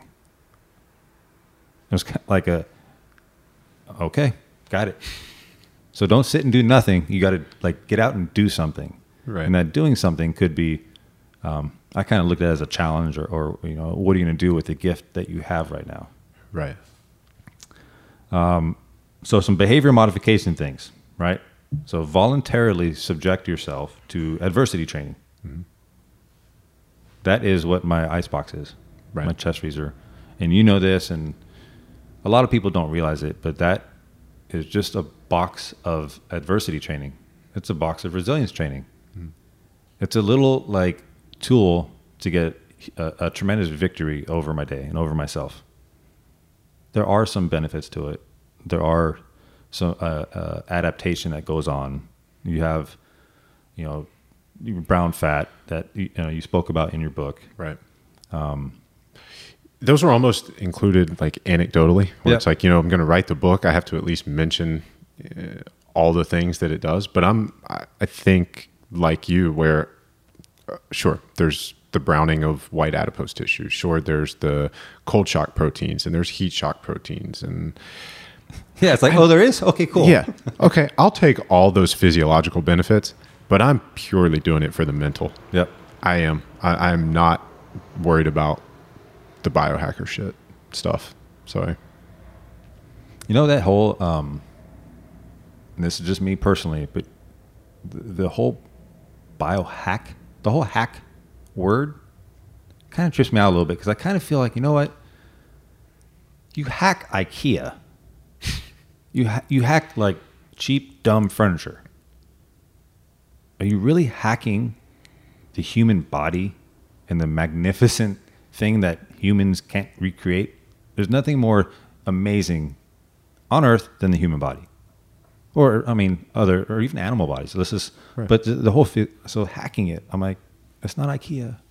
You're not making a table. Right. That's just me. I hear it. Maybe it's just a lack of language or a thing that's kind of like gets people's attention. I'm not sure, but I think initially I was attracted to the idea of, the term of hacking is like seizing control of a system, right? And biology. Yeah. I like the idea. I've always approached things as I want to understand the system so that I can own the information and do things myself. Yeah. So from that standpoint, I had an appreciation for it. But I understand also how the movement is viewed from those outside of the biohacking world. And I think that, there is sort of this air of shortcut. Yeah. And that's not what it's about for me. Maybe semantics. But really, I bet if you ask the body, hey, body, are you being hacked? The body's probably going to say, oh, you mean returning to normal? Yeah. Yeah. No. Right. Oh, returning to how we're supposed to be? Yeah. Oh, okay. Call it what you want. Yeah. So other things, movement, right? And you mentioned there that movement, motion is emotion and the importance of movement. Now, I think for most people listening, they're probably into fitness, so they understand the importance of movement. Mm-hmm. But moving is something I feel like it still should be mentioned here. And you should be moving when you don't want to be moving. Yeah. So if it's one of those days you don't feel like doing fitness, those are the days that you absolutely should be doing fitness. And I'm not talking like, oh my gosh, I'm so broken down. I'm talking about the limbic system is kicking in and being lazy. Well, that's what I was going to point out is the way you phrased it gave it away. You said you don't feel like it, right? And that's sort of, again, I mentioned Pressfield earlier. I forget which one of his books it was. Maybe it was The War of Art, where he says, the thing that we least want to do is our true north. And if it's one of those days where you just feel like laying around and you don't feel like getting off the couch, maybe the thing that is going to make you feel the best that day is a light workout. You don't have to go set a PR, right? And I love the way you phrased the 85-year-old challenge, right? You start thinking about how you feel and can you get up, and the way you posed all of those micro questions within that, I immediately went to, oh, shit, I got to change the way I train, because I don't want to be beat up when I'm that old. But no, you're right. And motion creates emotion. Remember, feelings are mental experiences of physiological states. So if I put 30 seconds on a stopwatch and had you do as many burpees as you can in 30 seconds right now, your physiology will change in 30 seconds, and your mental state will also be totally different in 45 seconds than it is right now. This is sort of a tangent, but part of the reason that I wrote this book and explored some of the things that I explored is that, I've struggled with depression or mental health at certain times. And it's fascinating to me to try to understand what's going on and why that's there. And I mean, you see it all the time with fitness and workouts, and knowing that the things that you do there can put you in a better mood. Yep. Especially if you're practicing movement in a way that is a celebration of what your body can do, not say punishment for, what you did over the weekend, or if you're pursuing some like arbitrary percentage based on linear periodization that says, I have to do this many reps at this percentage today because I'm in week 4 of my program. That stuff cracks me up. Yeah. Celebrate movement. There you go. That's usually the training program I operate under. Yeah. Celebrate movement. Yeah. Also, just to point out to listeners, and this is something I've recently learned about, and that is you can improve your feelings similar to the 30 seconds of burpees by doing certain types of breath work. Mm-hmm. You can do breath of fire. You can Google that stuff, or certain pranayamas out there which is, think of like a forced inhale, passive exhale, like a rate of like 1 per second, mm-hmm. and just do that for 30 seconds. Mm-hmm. You're kind of going to amp up your sympathetic nervous system, and it's going to make you feel good. Just be aware and be able to downregulate that. There's some tools and stuff that you can hack into to make yourself feel better. Right. So other things, play. Yeah. That's a big one, because huge. Yeah. Actually, before I want to get into play, I want to mention this, and it's something I want to discover, and that is, I'm not ready to talk about it too much yet. It's an idea and a thought that I keep flickering around, and that is, people like you, people like Logan, like myself, people that tend to be insightful, introverted. I feel like as awesome that is, I feel like also there's a cost to it, and sometimes that cost could lead to some depression. Mm-hmm. I don't know if like this a certain level of awareness and inquisitiveness in a way kind of makes us sad. Yeah, I think I'm sort of at a similar place in that exploration as you are. I don't have the answers for it, but I would agree with what you said. And I think that I take a trip like this, for example. I haven't had a lot of time to be by myself, just based on the nature of our travel. And as an introvert, I seek that out. And on this trip, I will get enough to stay sane, if you will. But it won't be enough to where it's too much. If I'm at home and I have a little bit more control of my time, I tend to err, maybe not err's maybe not the right word, but I may spend more time by myself and shade on the end of the spectrum to where it's maybe too much, and it does or could lead to some of that depression, because there is, I don't know if it comes from the introspection or maybe just too much time in your own head and with your own thoughts. There's for people like us, I think we need a balance of time with our own thoughts and time with other people. 100%. I even thought about like those silent retreats and things, but I'm like, obviously, I got kids but I tell you what though, let's put that in on the shelf for now. Maybe at some point in time, let's explore it independently, mm-hmm. and then maybe one day the three of us will sit down and do a podcast about it. That would be interesting, right? Yeah. So back to playing and how important that is for happiness and resilience. Well, again, it's something we would never do in the presence of a threat. So by definition, it's a parasympathetic activity. I'm fascinated by how, as we grow, as we become adults, we stop playing. And I know a lot of people may immediately go to, oh, well, I go to the gym and I work out, or I have a intramural basketball league or whatever.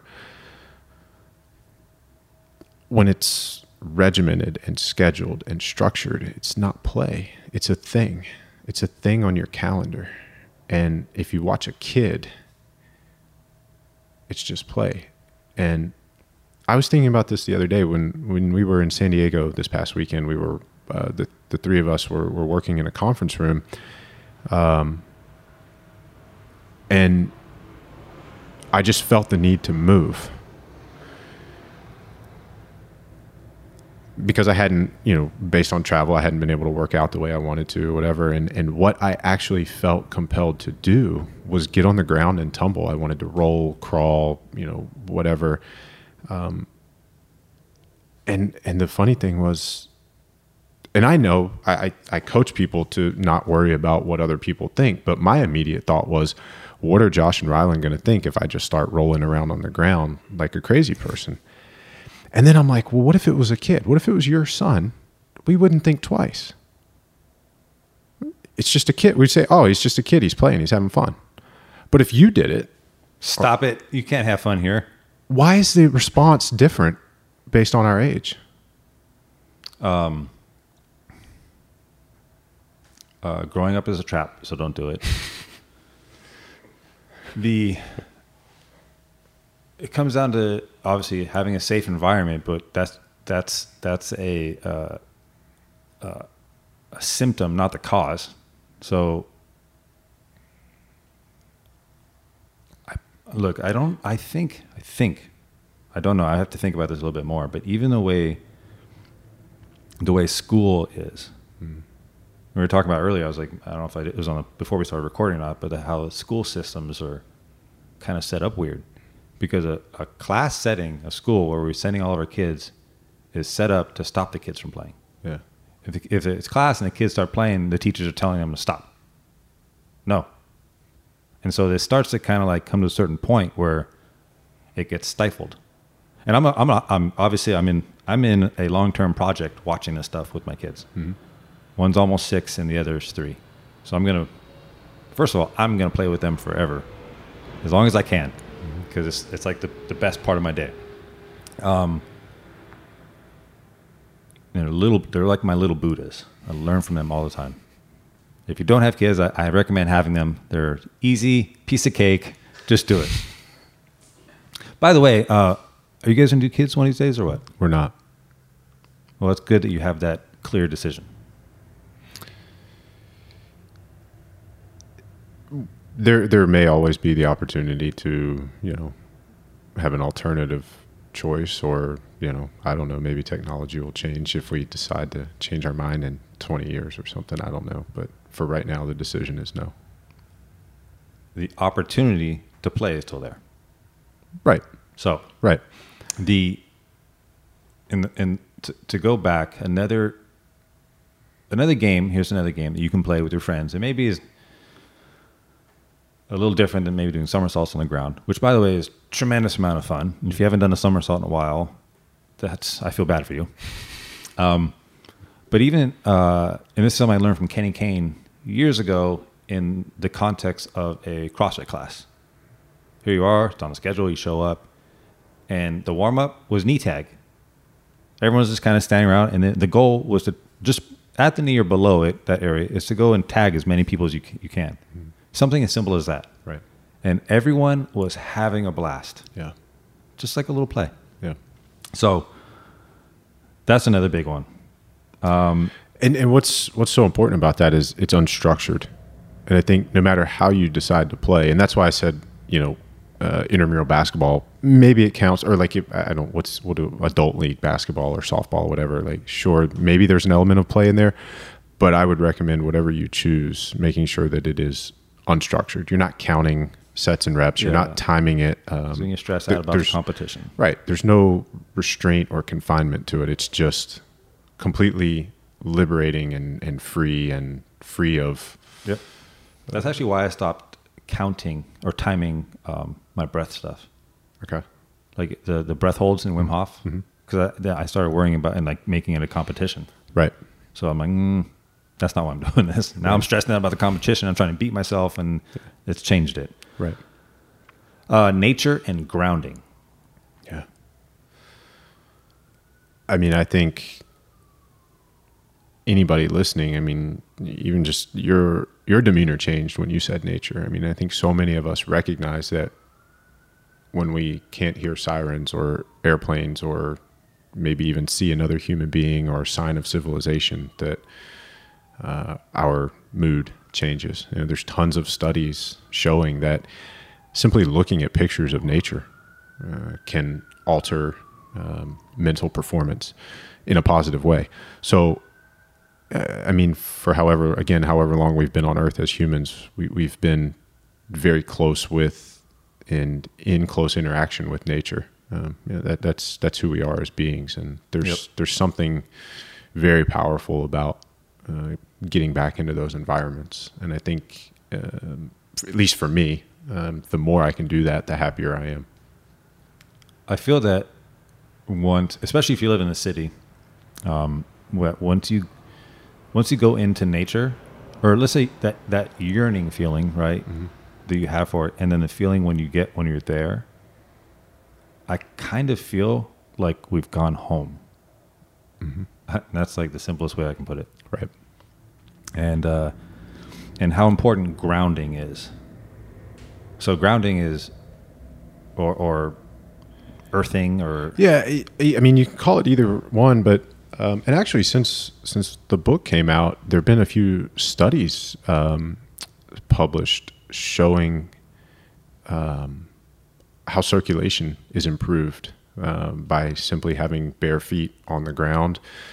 We were actually watching a documentary on Nikola Tesla recently, and if you're familiar with one of his most famous achievements, it was the thing that he did with the Tesla coil, and then they put light bulbs in the ground, connected them to a nail that was in the ground, and it was actually the nail in the ground that closed the loop, the circuit. So his light bulb would not have lit up if the ground didn't conduct electricity. So, I mean, if Tesla understood that and could prove that and utilize that, I don't have any hesitation in saying that, you know, I can put my bare feet on the ground and, you know, there's some electrons, negative ions that are, you know, flowing into my body. And, you know, the earth has a charge. Yep. Is the point there. And, you know, if we can connect with that, you know, I'm not going to say it's going to cure cancer or, you know, any of these other benefits that a lot of people may want to try to claim, but, you know, there is something there. Yep. I'll say it will help with you feeling better. Yeah. Is take your shoes off and go walk on the earth. It's a big component of my post ice bath. Yeah. Is because I have some tiles out there and concrete, but it's not complete or not fully recovered or utilized if I'm not going and earthing myself and getting in contact. And I don't know if it's I don't know if it's my education or the feeling, because I just came out of the 33 degree water, but the sensitivity to it. Yeah. It's super powerful. Anywho, that's what you guys got to go try it. I promise you'll see what we're talking about. So we also talked about sleep. Yep. How important sleep is. Yep. Sleep is man. Okay. First of all, I could be a weird study because I sleep at night 3 or 4 days a week, and I sleep during the day the other days. Okay. So generally, like, any point in time of the day is the same to me now. Mm-hmm. Like if you just say, "Hey, let's meet at 3 a.m." All right, cool. Where? Like, it's all up to me. Like there's no up and down. Right. And what it's done for, I don't have a rhythm. Mm-hmm. I don't have any adaptation to sleeping at night or being groggy in the morning. So I've looked at other ways to improve the layer of sleep. Yeah. Or the quality, I should say. Right. But that's me, and that's for a whole other thing. But one is a chili pad, so my bed stays cold. Mm-hmm. Keeping the room dark and as cold as I can. I have a little white noise, depending on when my velociraptors are making all kinds of noise. Other things to improve sleep.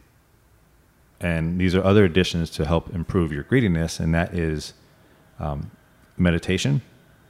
These are kind of going to flow together, but let's say meditation and float tanks. Yeah. Anything that is a parasympathetic activity and helps you wind down and move into that state will help you get into deeper sleep faster and improve the quality. So I just left work, all kinds of stuff that happens there. Parasympathetic, very much not so. Right. And drive home fast, lay in the bed, start scrolling, go to sleep. Is that healthy? That's the exact opposite of what our prescription would be. Right. One thing that's been helping me, I generally will try and beat the sun to sleep. Yeah. I try and beat the sun before it rises. I try to go to sleep. Okay. And the thing that helps me a little, and this is again, down regulating, understanding how the vagus nerve works and breath work. And then I watched a whole TED talk about it, but doing the 4-7-8 breathing. Mm-hmm. So 4 count inhale, 7 count exhale, then an 8 count hold. Mm-hmm. And so far, doing that, I haven't gotten to 10. Okay. Because I'm sleeping. Like 10 rounds. Yeah. Right. Okay. In fact, my guess is I'm probably out in the 4 to 6 range. Wow. Just like a little toy, a little thing I've made to help. And then I've noticed that I don't wake up as much. Okay. So I don't know. Yeah. Another thing to explore. Yeah. All right. So posturing. You wrote in the book, don't sit like a douche. Right. And I stole that from a guy named Aaron Alexander. He was a guest on a podcast, and I just thought that was a catchy subtitle. The words that came to my mind was, and again, like, I don't know, the term douche, I was like, well, how about this? Don't sit like a victim. Yeah. Yeah. Or sit like somebody who cares about their health, their well-being, their energy. Yep. Right. So your posture matters because everything you do matters. And I think you even mentioned it in the book, one of the Buddhist sayings is how you do anything is how you do everything. Mm-hmm. So if you're going to sit completely like junk, you're probably not going to excel at everything else. Right. And not to mention, it's really good for your health. Let's just talk about that. If you sit like junk or sit like a victim, over time, you're going to get shorter. Your blood system's not going to work. You're going to get some injuries. Right. So, well, and to your point on that, I mean, let's say somebody slouches or slumps down into a chair, right? And you say, well, it's because of the chair, right? That is victim. It is not taking ownership of, what you do have control over. It fits in line very well with how you do anything is how you do everything. Like, there are certain elements of this seat of any situation that I can't control. Is something that I can control, and that is how I show up. And I mean, is that not grit or sisu, right? I mean, I'm going to sit in the most healthful or advantageous position that I can get into in this particular seat that I am occupying right now. Another thing I really like, and I'm gonna keep going with this concept, and that is your body language, your posture, and your facial expressions matter when you're faced with stress. Mm-hmm. More so than when you're sitting calmly at a chair. So, when you're in the middle of a hard workout, stand up straight. Stand up strong. Mm-hmm. Stand up like Superman. Smile. Smile. Smiling activates your vagus nerve because you have more cranial nerves in your face. So you're taking control of that. You know what I don't like to see is this, like this, like the victim faces, I call it. Oh my gosh, I'm working out so hard, it's making my face do this. But that's when, like, it's a mental check with yourself, and it's like, you know what? I came here. I got in a vehicle, whether you got on a bird in Santa Monica or you took an Uber or you drove there, you chose this.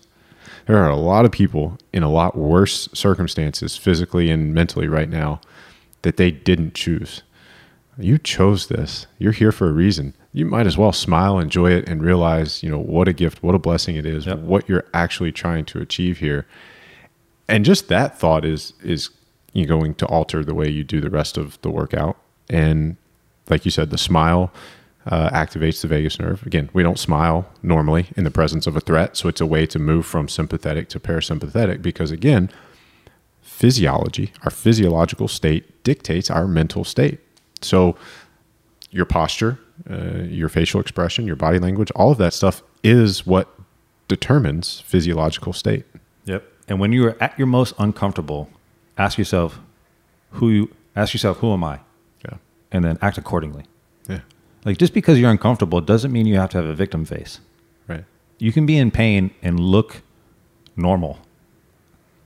That's just, I'm saying, like, you don't have to bend over. You don't have to sit down. Like, handle stress well. Yeah. So when we did SEAL Fit, you weren't allowed to put your hands on your hips. And if you got caught doing that, you had to do 10 no-handed burpees. And where I live now in Winchester, Virginia, I work out of a place called Evolution Human Performance and Rehab. And it's run by a guy named Scott Dolly. He's an amazing human. But they have a rule in their gym that you can't put your hands on your hips, and you have to do like 3 burpees or something if they catch you. And those are little ways to build in behavior modification training to think, okay, don't put your hands on your hips. Don't bend over and put your hands on your knees or grab your shorts. I remember hearing that all the time growing up playing sports, because it's a sign of being tired, right? If your opponent sees that, then they know they've got you. Yep. Right. So same thing with mouth breathing. Yeah. As soon as your mouth opens up, it's like, there we go. All right, here's a little more insight to how I bully myself. And for me, it works. And this is, in those moments, one, I think like that I'm earning my shield. Mm-hmm. All right. And so in my head, I have to be strong enough to always hold it. If I'm bent over or something, what am I doing? Where's it going? And so a little thing that kicks me into gear as soon as like the little Olympic system tries to trick me, I do this little thing. And I almost like as if I'm banging my shield. Yeah. And it's just a complete little recalibration to back to who I am. Right. It's a little thing that works for me. It's part of NLP, that neuro-linguistic programming. So there's you can drop anchors on people. If you're like a coach and you're into that, you know how to do it. But basically, that's what you're doing to yourself. Yep. Yeah. So there was one that I used when I first started my business. It was do it now. I talked about it in the book. You put a rubber band on your wrist, and if you feel yourself procrastinating, you just snap the rubber band and you say, do it now. Feeling is understanding, right? Mm-hmm. So we talked about posture, body language, facial expressions, breath work. Now, this is a whole gigantic one, but we talked about the Wim Hof breathing. We mentioned Wim Hof. We didn't necessarily talk about the breath work there. I think one of a good video out there is with Lewis Howes and Wim. And Lewis Howes is on his couch, and Wim is actually there coaching him through 4 rounds. It's like a 20-minute video. Right. If you guys are curious, I recommend checking that part out. I also highly recommend doing the Wim Hof breathing. Mm-hmm. I don't want to turn this into a Wim Hof episode, but again, feeling is understanding, and doing that, you're going to give yourself a present. Right. If you've never experienced it, it's worth experiencing it.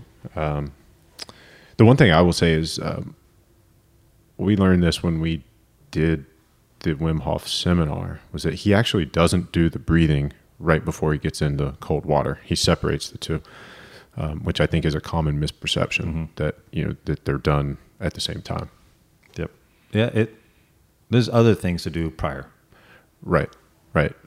But the main reason that you don't do the breathing prior is that you're intentionally hyperventilating, and it can lead to passing out, which is why most people are laying down. Yep. So don't do Wim Hof while you're driving. Don't do it right before you get into cold water. All the disclaimers. Yep. But man, like there are moments, right? So we talked about moments that kind of change and affect somebody. The first time I really, really sent it and I really went for it with the Wim Hof breathing is one of those moments for me. Yeah. That's why I recommend it to people. Just, you got to go for it, man. Right. Gratitude. We talked about gratitude, but there's also the practice of reframing.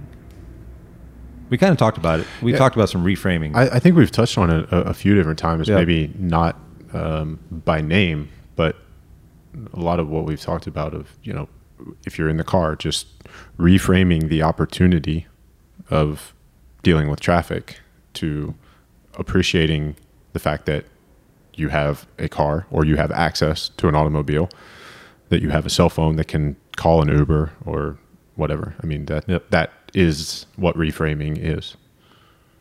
Highlighting opportunity and highlighting some you get to, not that you have to. Yeah, it would be, yeah. I mean, I think the highest level, most zoomed out view of reframing is altering perspective, taking a different perspective on something. Yep. Focusing on, and then again, if it's already happened, you can reframe it by focusing on the lesson, not the pain. Because if you focus on the pain, you're going to sit there and struggle. Focus on the lesson, you're going to grow. So focus on the lesson. And I've talked about perspective before, and just how one of the challenges I gave, I think it was an episode or two ago, was in your office or your bedroom or someplace you spend a lot of time. A lesson in perspective is stand up on a chair and now look at that. And look how much different that looks to you. Right. And then think about that with everything else in your life. Right. Or something that came to my mind is instead of thinking, why did this happen to me? What choices did I make or what actions did I take to put myself in that scenario? Oh, man, I think it was Will Smith that said in an old song, what do you say? Your past precision determines your future position. There we go. Okay. But he said it in a rap, so it sounded way better. Right. Because he's all articulate and he sounds great. So being completely in control, right? So then we talked also about turning off your defense mechanism. And that's another thing to highlight and to be aware of it. And again, deeply rooted in gratitude. And if you want to grow, you got to shut that thing off. Yeah. And I think also to highlight, because again, awareness creates choice, is just know that no matter what, when you get any type of feedback that generally isn't something that's immediately going to make you feel good, constructive criticism, whatever it is, if you receive some truth, understand that your limbic system is going to kick in and you're going to have a feeling. And that feeling is generally defensive in nature. Initially, right. You're like, hey, it's the ego. Yep. Right. My ego wants you to like the shirt that I'm wearing. Right. If you say you don't like it or you have a comment that isn't, I love that shirt. But it's what you just said is also touching on something that you love to talk about, and that is the beginner's mindset. Right. If the defenses are up or the ego is preventing you from learning or moving forward, I mean, that's by definition preventing the beginner's mindset. It's also a gigantic like lesson in humility. And that, oh man, another thing is what I say, I made a meme out about it, that love teaches you that you are everything, but wisdom, you are nothing. And then somehow your life has to occupy in between those two spaces. Yeah. I'm referring to the book now because I made a note in here. I drew actually, so I'm going to show you. So what your book, of how it affected me, there was a part in here that made me draw an Enzo circle or a Zen circle. Okay. And I made a note to the page because we're going to wrap up here. Here we go. So and you're talking about the 360-degree sphere. Yeah. And having an understanding of that, what it is and how do you expand all those disciplines in your life. Obviously, we talked about the how, but to kind of close, channeling that what's inside of you and how to bring it out, and what is a 360-degree sphere. Yeah, I mean, we've both mentioned it already that we're both visual, right? And I think part of any journey is having some idea of what the direction or destination is, right? I mean, it's not about getting there. We're never there, but we have to clearly identify the direction in which we want to move, right? And for me, the visual concept is to grow in 360 degrees as a human. And when I say that, to me, that helps me to remember that there is more than one domain or discipline, relationships, fitness, leadership, communication, whatever you want to mention. And I think the analogy I used in the book is, there's a reason that certain people are considered well-rounded, right? So a sphere, think of a ball, and if you just put a dent in a perfect sphere and then rolled it down the street, it would not be round. It would roll untrue. It would wobble. And my goal, my visual, is to not be out of round. And you think creating this book, because obviously the book itself serves a purpose, right? But what is the book serving for you? The book is written as much for me as it is for anybody else. It's an exploration and an attempt to synthesize, download all of the information that I've been fortunate enough to receive and take in over the last 5 or 10 years, and to synthesize and then disseminate it in a way that others can understand themselves. It's a user's manual, if you will. It's not meant to be a how-to or a guide or a X number of rules or principles or whatever. It's understand the system that you have, that you are, so that you can then make informed choices as to how to move forward. Well, I absolutely loved it, and you're right. It's not like a how do this type of book. No, it's here's some information to wake yourself up, to get back in control, to stay in the driver's seat, and to understand who's in the backseat making all kinds of noise, and that you are in control of that. Right. So I know the book had just came out, but it's funny once I don't know the exact moment that I caught awareness of you, but there was like this looking at some of the stuff you're doing, and then especially when I started reading the book, I was like, it's like, wow, we're like almost like mirrors of each other, with some fog, to use references from the Four Agreements. But there were some parts I'm reading the book, I'm like, wow, I feel like I'm writing this, and then I was like, wait a second, now I'm learning from it, and so I highly recommend it. I think especially for the listeners of this show, is that if you like this style and the context and the conversations that happen here, I think this definitely would have to go on the mandatory book list.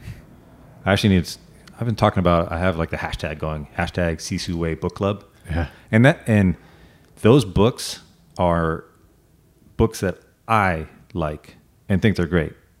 I haven't necessarily, because of the show, said, hey, this is a book you should read.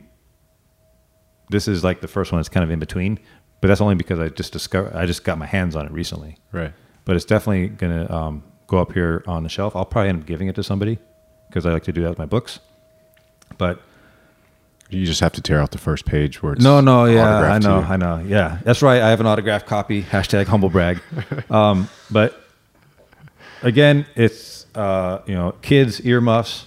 It's called Fuck Your Feelings and Master Your Mind, Accomplish Any Goal, and Become a More Significant Human. And I don't know if this is going to be a lengthy question to kind of close out, but why'd you go with this art on the cover? I don't think I have a short answer, but I don't know if it's a long answer either. We put a lot of thought into the cover, and I had a cover designer we went through 2 different rounds of iterations. In the first round, he sent, 8 to 12 different covers, and I put it out to a select group of people that I knew and asked people to vote on the one that they liked the best. And something about that particular cover really called to me. And of course, the designer did his work based on directives that came from me. I hate using I or me. I don't ever do anything alone, so I always say we. But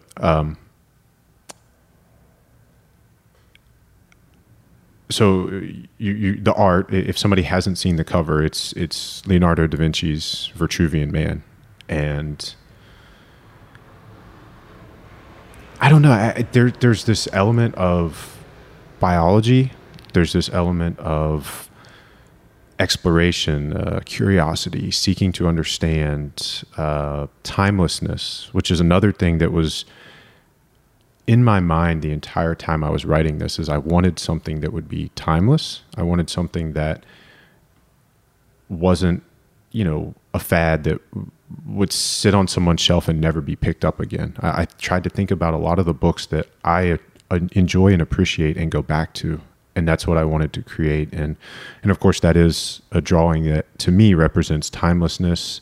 But also, that drawing and a lot of Da Vinci's work was way ahead of its time. Certainly not saying that that's where I am, but even if it just served to inspire me to try to innovate or do something that hadn't yet been done. You also have symmetry. You have an intersection of art and science. You have measurements. You have beauty. You have thought. And you have simplicity.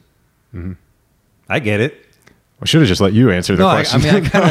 I understand. Yeah, I understand the why. Right. I just wanted to hear you articulate it. I think you did a better job of it than I did.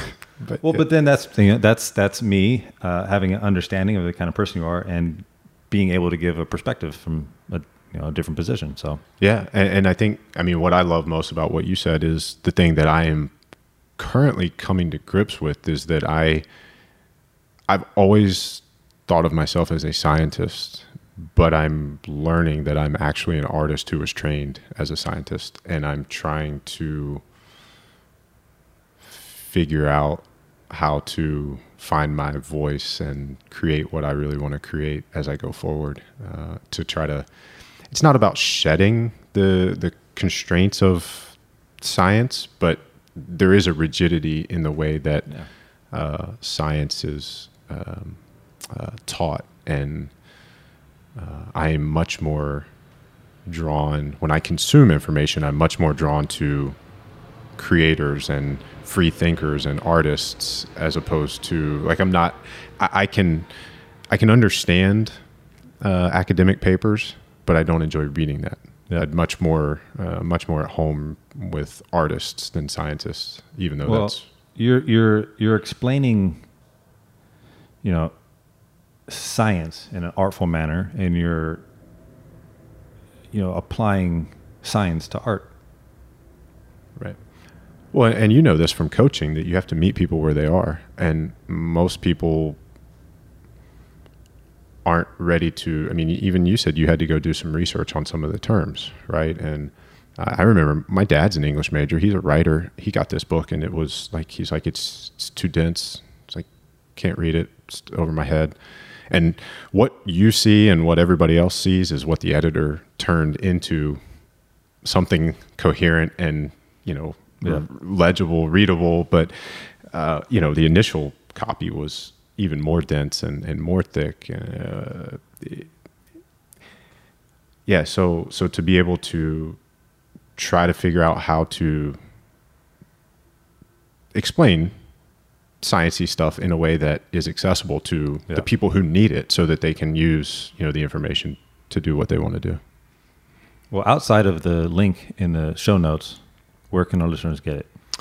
Amazon is one place, and then you can also get it on my website. If you want a signed copy, that's what you get through my website.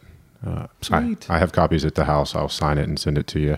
It may not get to you as fast as Amazon does, but yeah. Well, you guys, I promise you will definitely, if you liked anything that was talked about on this episode, you're going to enjoy it in further detail in the book.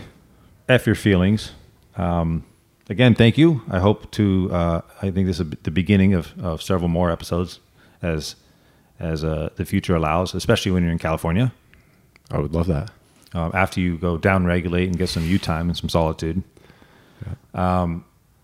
Also, along the same lines, same heart and the same type of mindset and same space, you have the Better Human Project podcast. Yes. And it's something, having an understanding of it, I still need to catch up because I have a lot of different those episodes that I like to listen to or want to listen to. Because I like your style, very thoughtful, very much like me, thoughtful with the words and direction, and genuinely inquisitive with the guests. So I enjoy your interview style, and I think the listeners will too. So if you guys like the show, make sure you check that out. I appreciate that. And if they do check one out, maybe look for a familiar guest that we're about to have on, this Scott McGee. Never heard of her. Social media? Yeah, for me personally, it is at Ryan Munsey _ on Instagram. And that's really the one I use. I try to limit, and I don't want to be on a bunch of different platforms. And then Better Human Project _ is the Instagram for the podcast, Better Human Project. Awesome. Well, I'm not sure when this episode will come out, but if there's still time, if you guys are interested in joining the CCUA Whole Life Challenge team, that's going to go on. The link is on the CCUA Instagram page. That starts 6-week challenge. That's going to be fun. I'm going right back to paleo and drinking a lot more water than I do. Mm-hmm. It's going to be a lot of challenging, but it's going to be great. And then we're going to use the proceeds to help somebody that's showing a little bit of resilience and grit that needs a little bit of help. So plan on doing that. If you guys are interested in any of the CCUA artwork, posters and stuff, go to the ccua.com, and I think you click on the store or merch tab. Check that out. We are going to be working on shirts soon. There's a lot of the stuff that this show can be doing. Doesn't mean we should be, or I'm not going to necessarily focus on expending any more bandwidth that I don't already have, like used up with family and work. And I think the listeners appreciate that. This itself could be grown into a full-time gig, but I need to focus on what's important, and I don't want to sacrifice things or cause any more, time vampire stuff. So I'm aware of that stuff and trying to do my best to control that, and also to keep this thing as pure and as full of the right type of attention and love it deserves. We're not in a hurry. And remember, folks, health is wealth, vulnerability is strength, and strength is a choice. You are the master of your fate. You are the captain of your soul. So be unconquerable and get up strong. Thank you.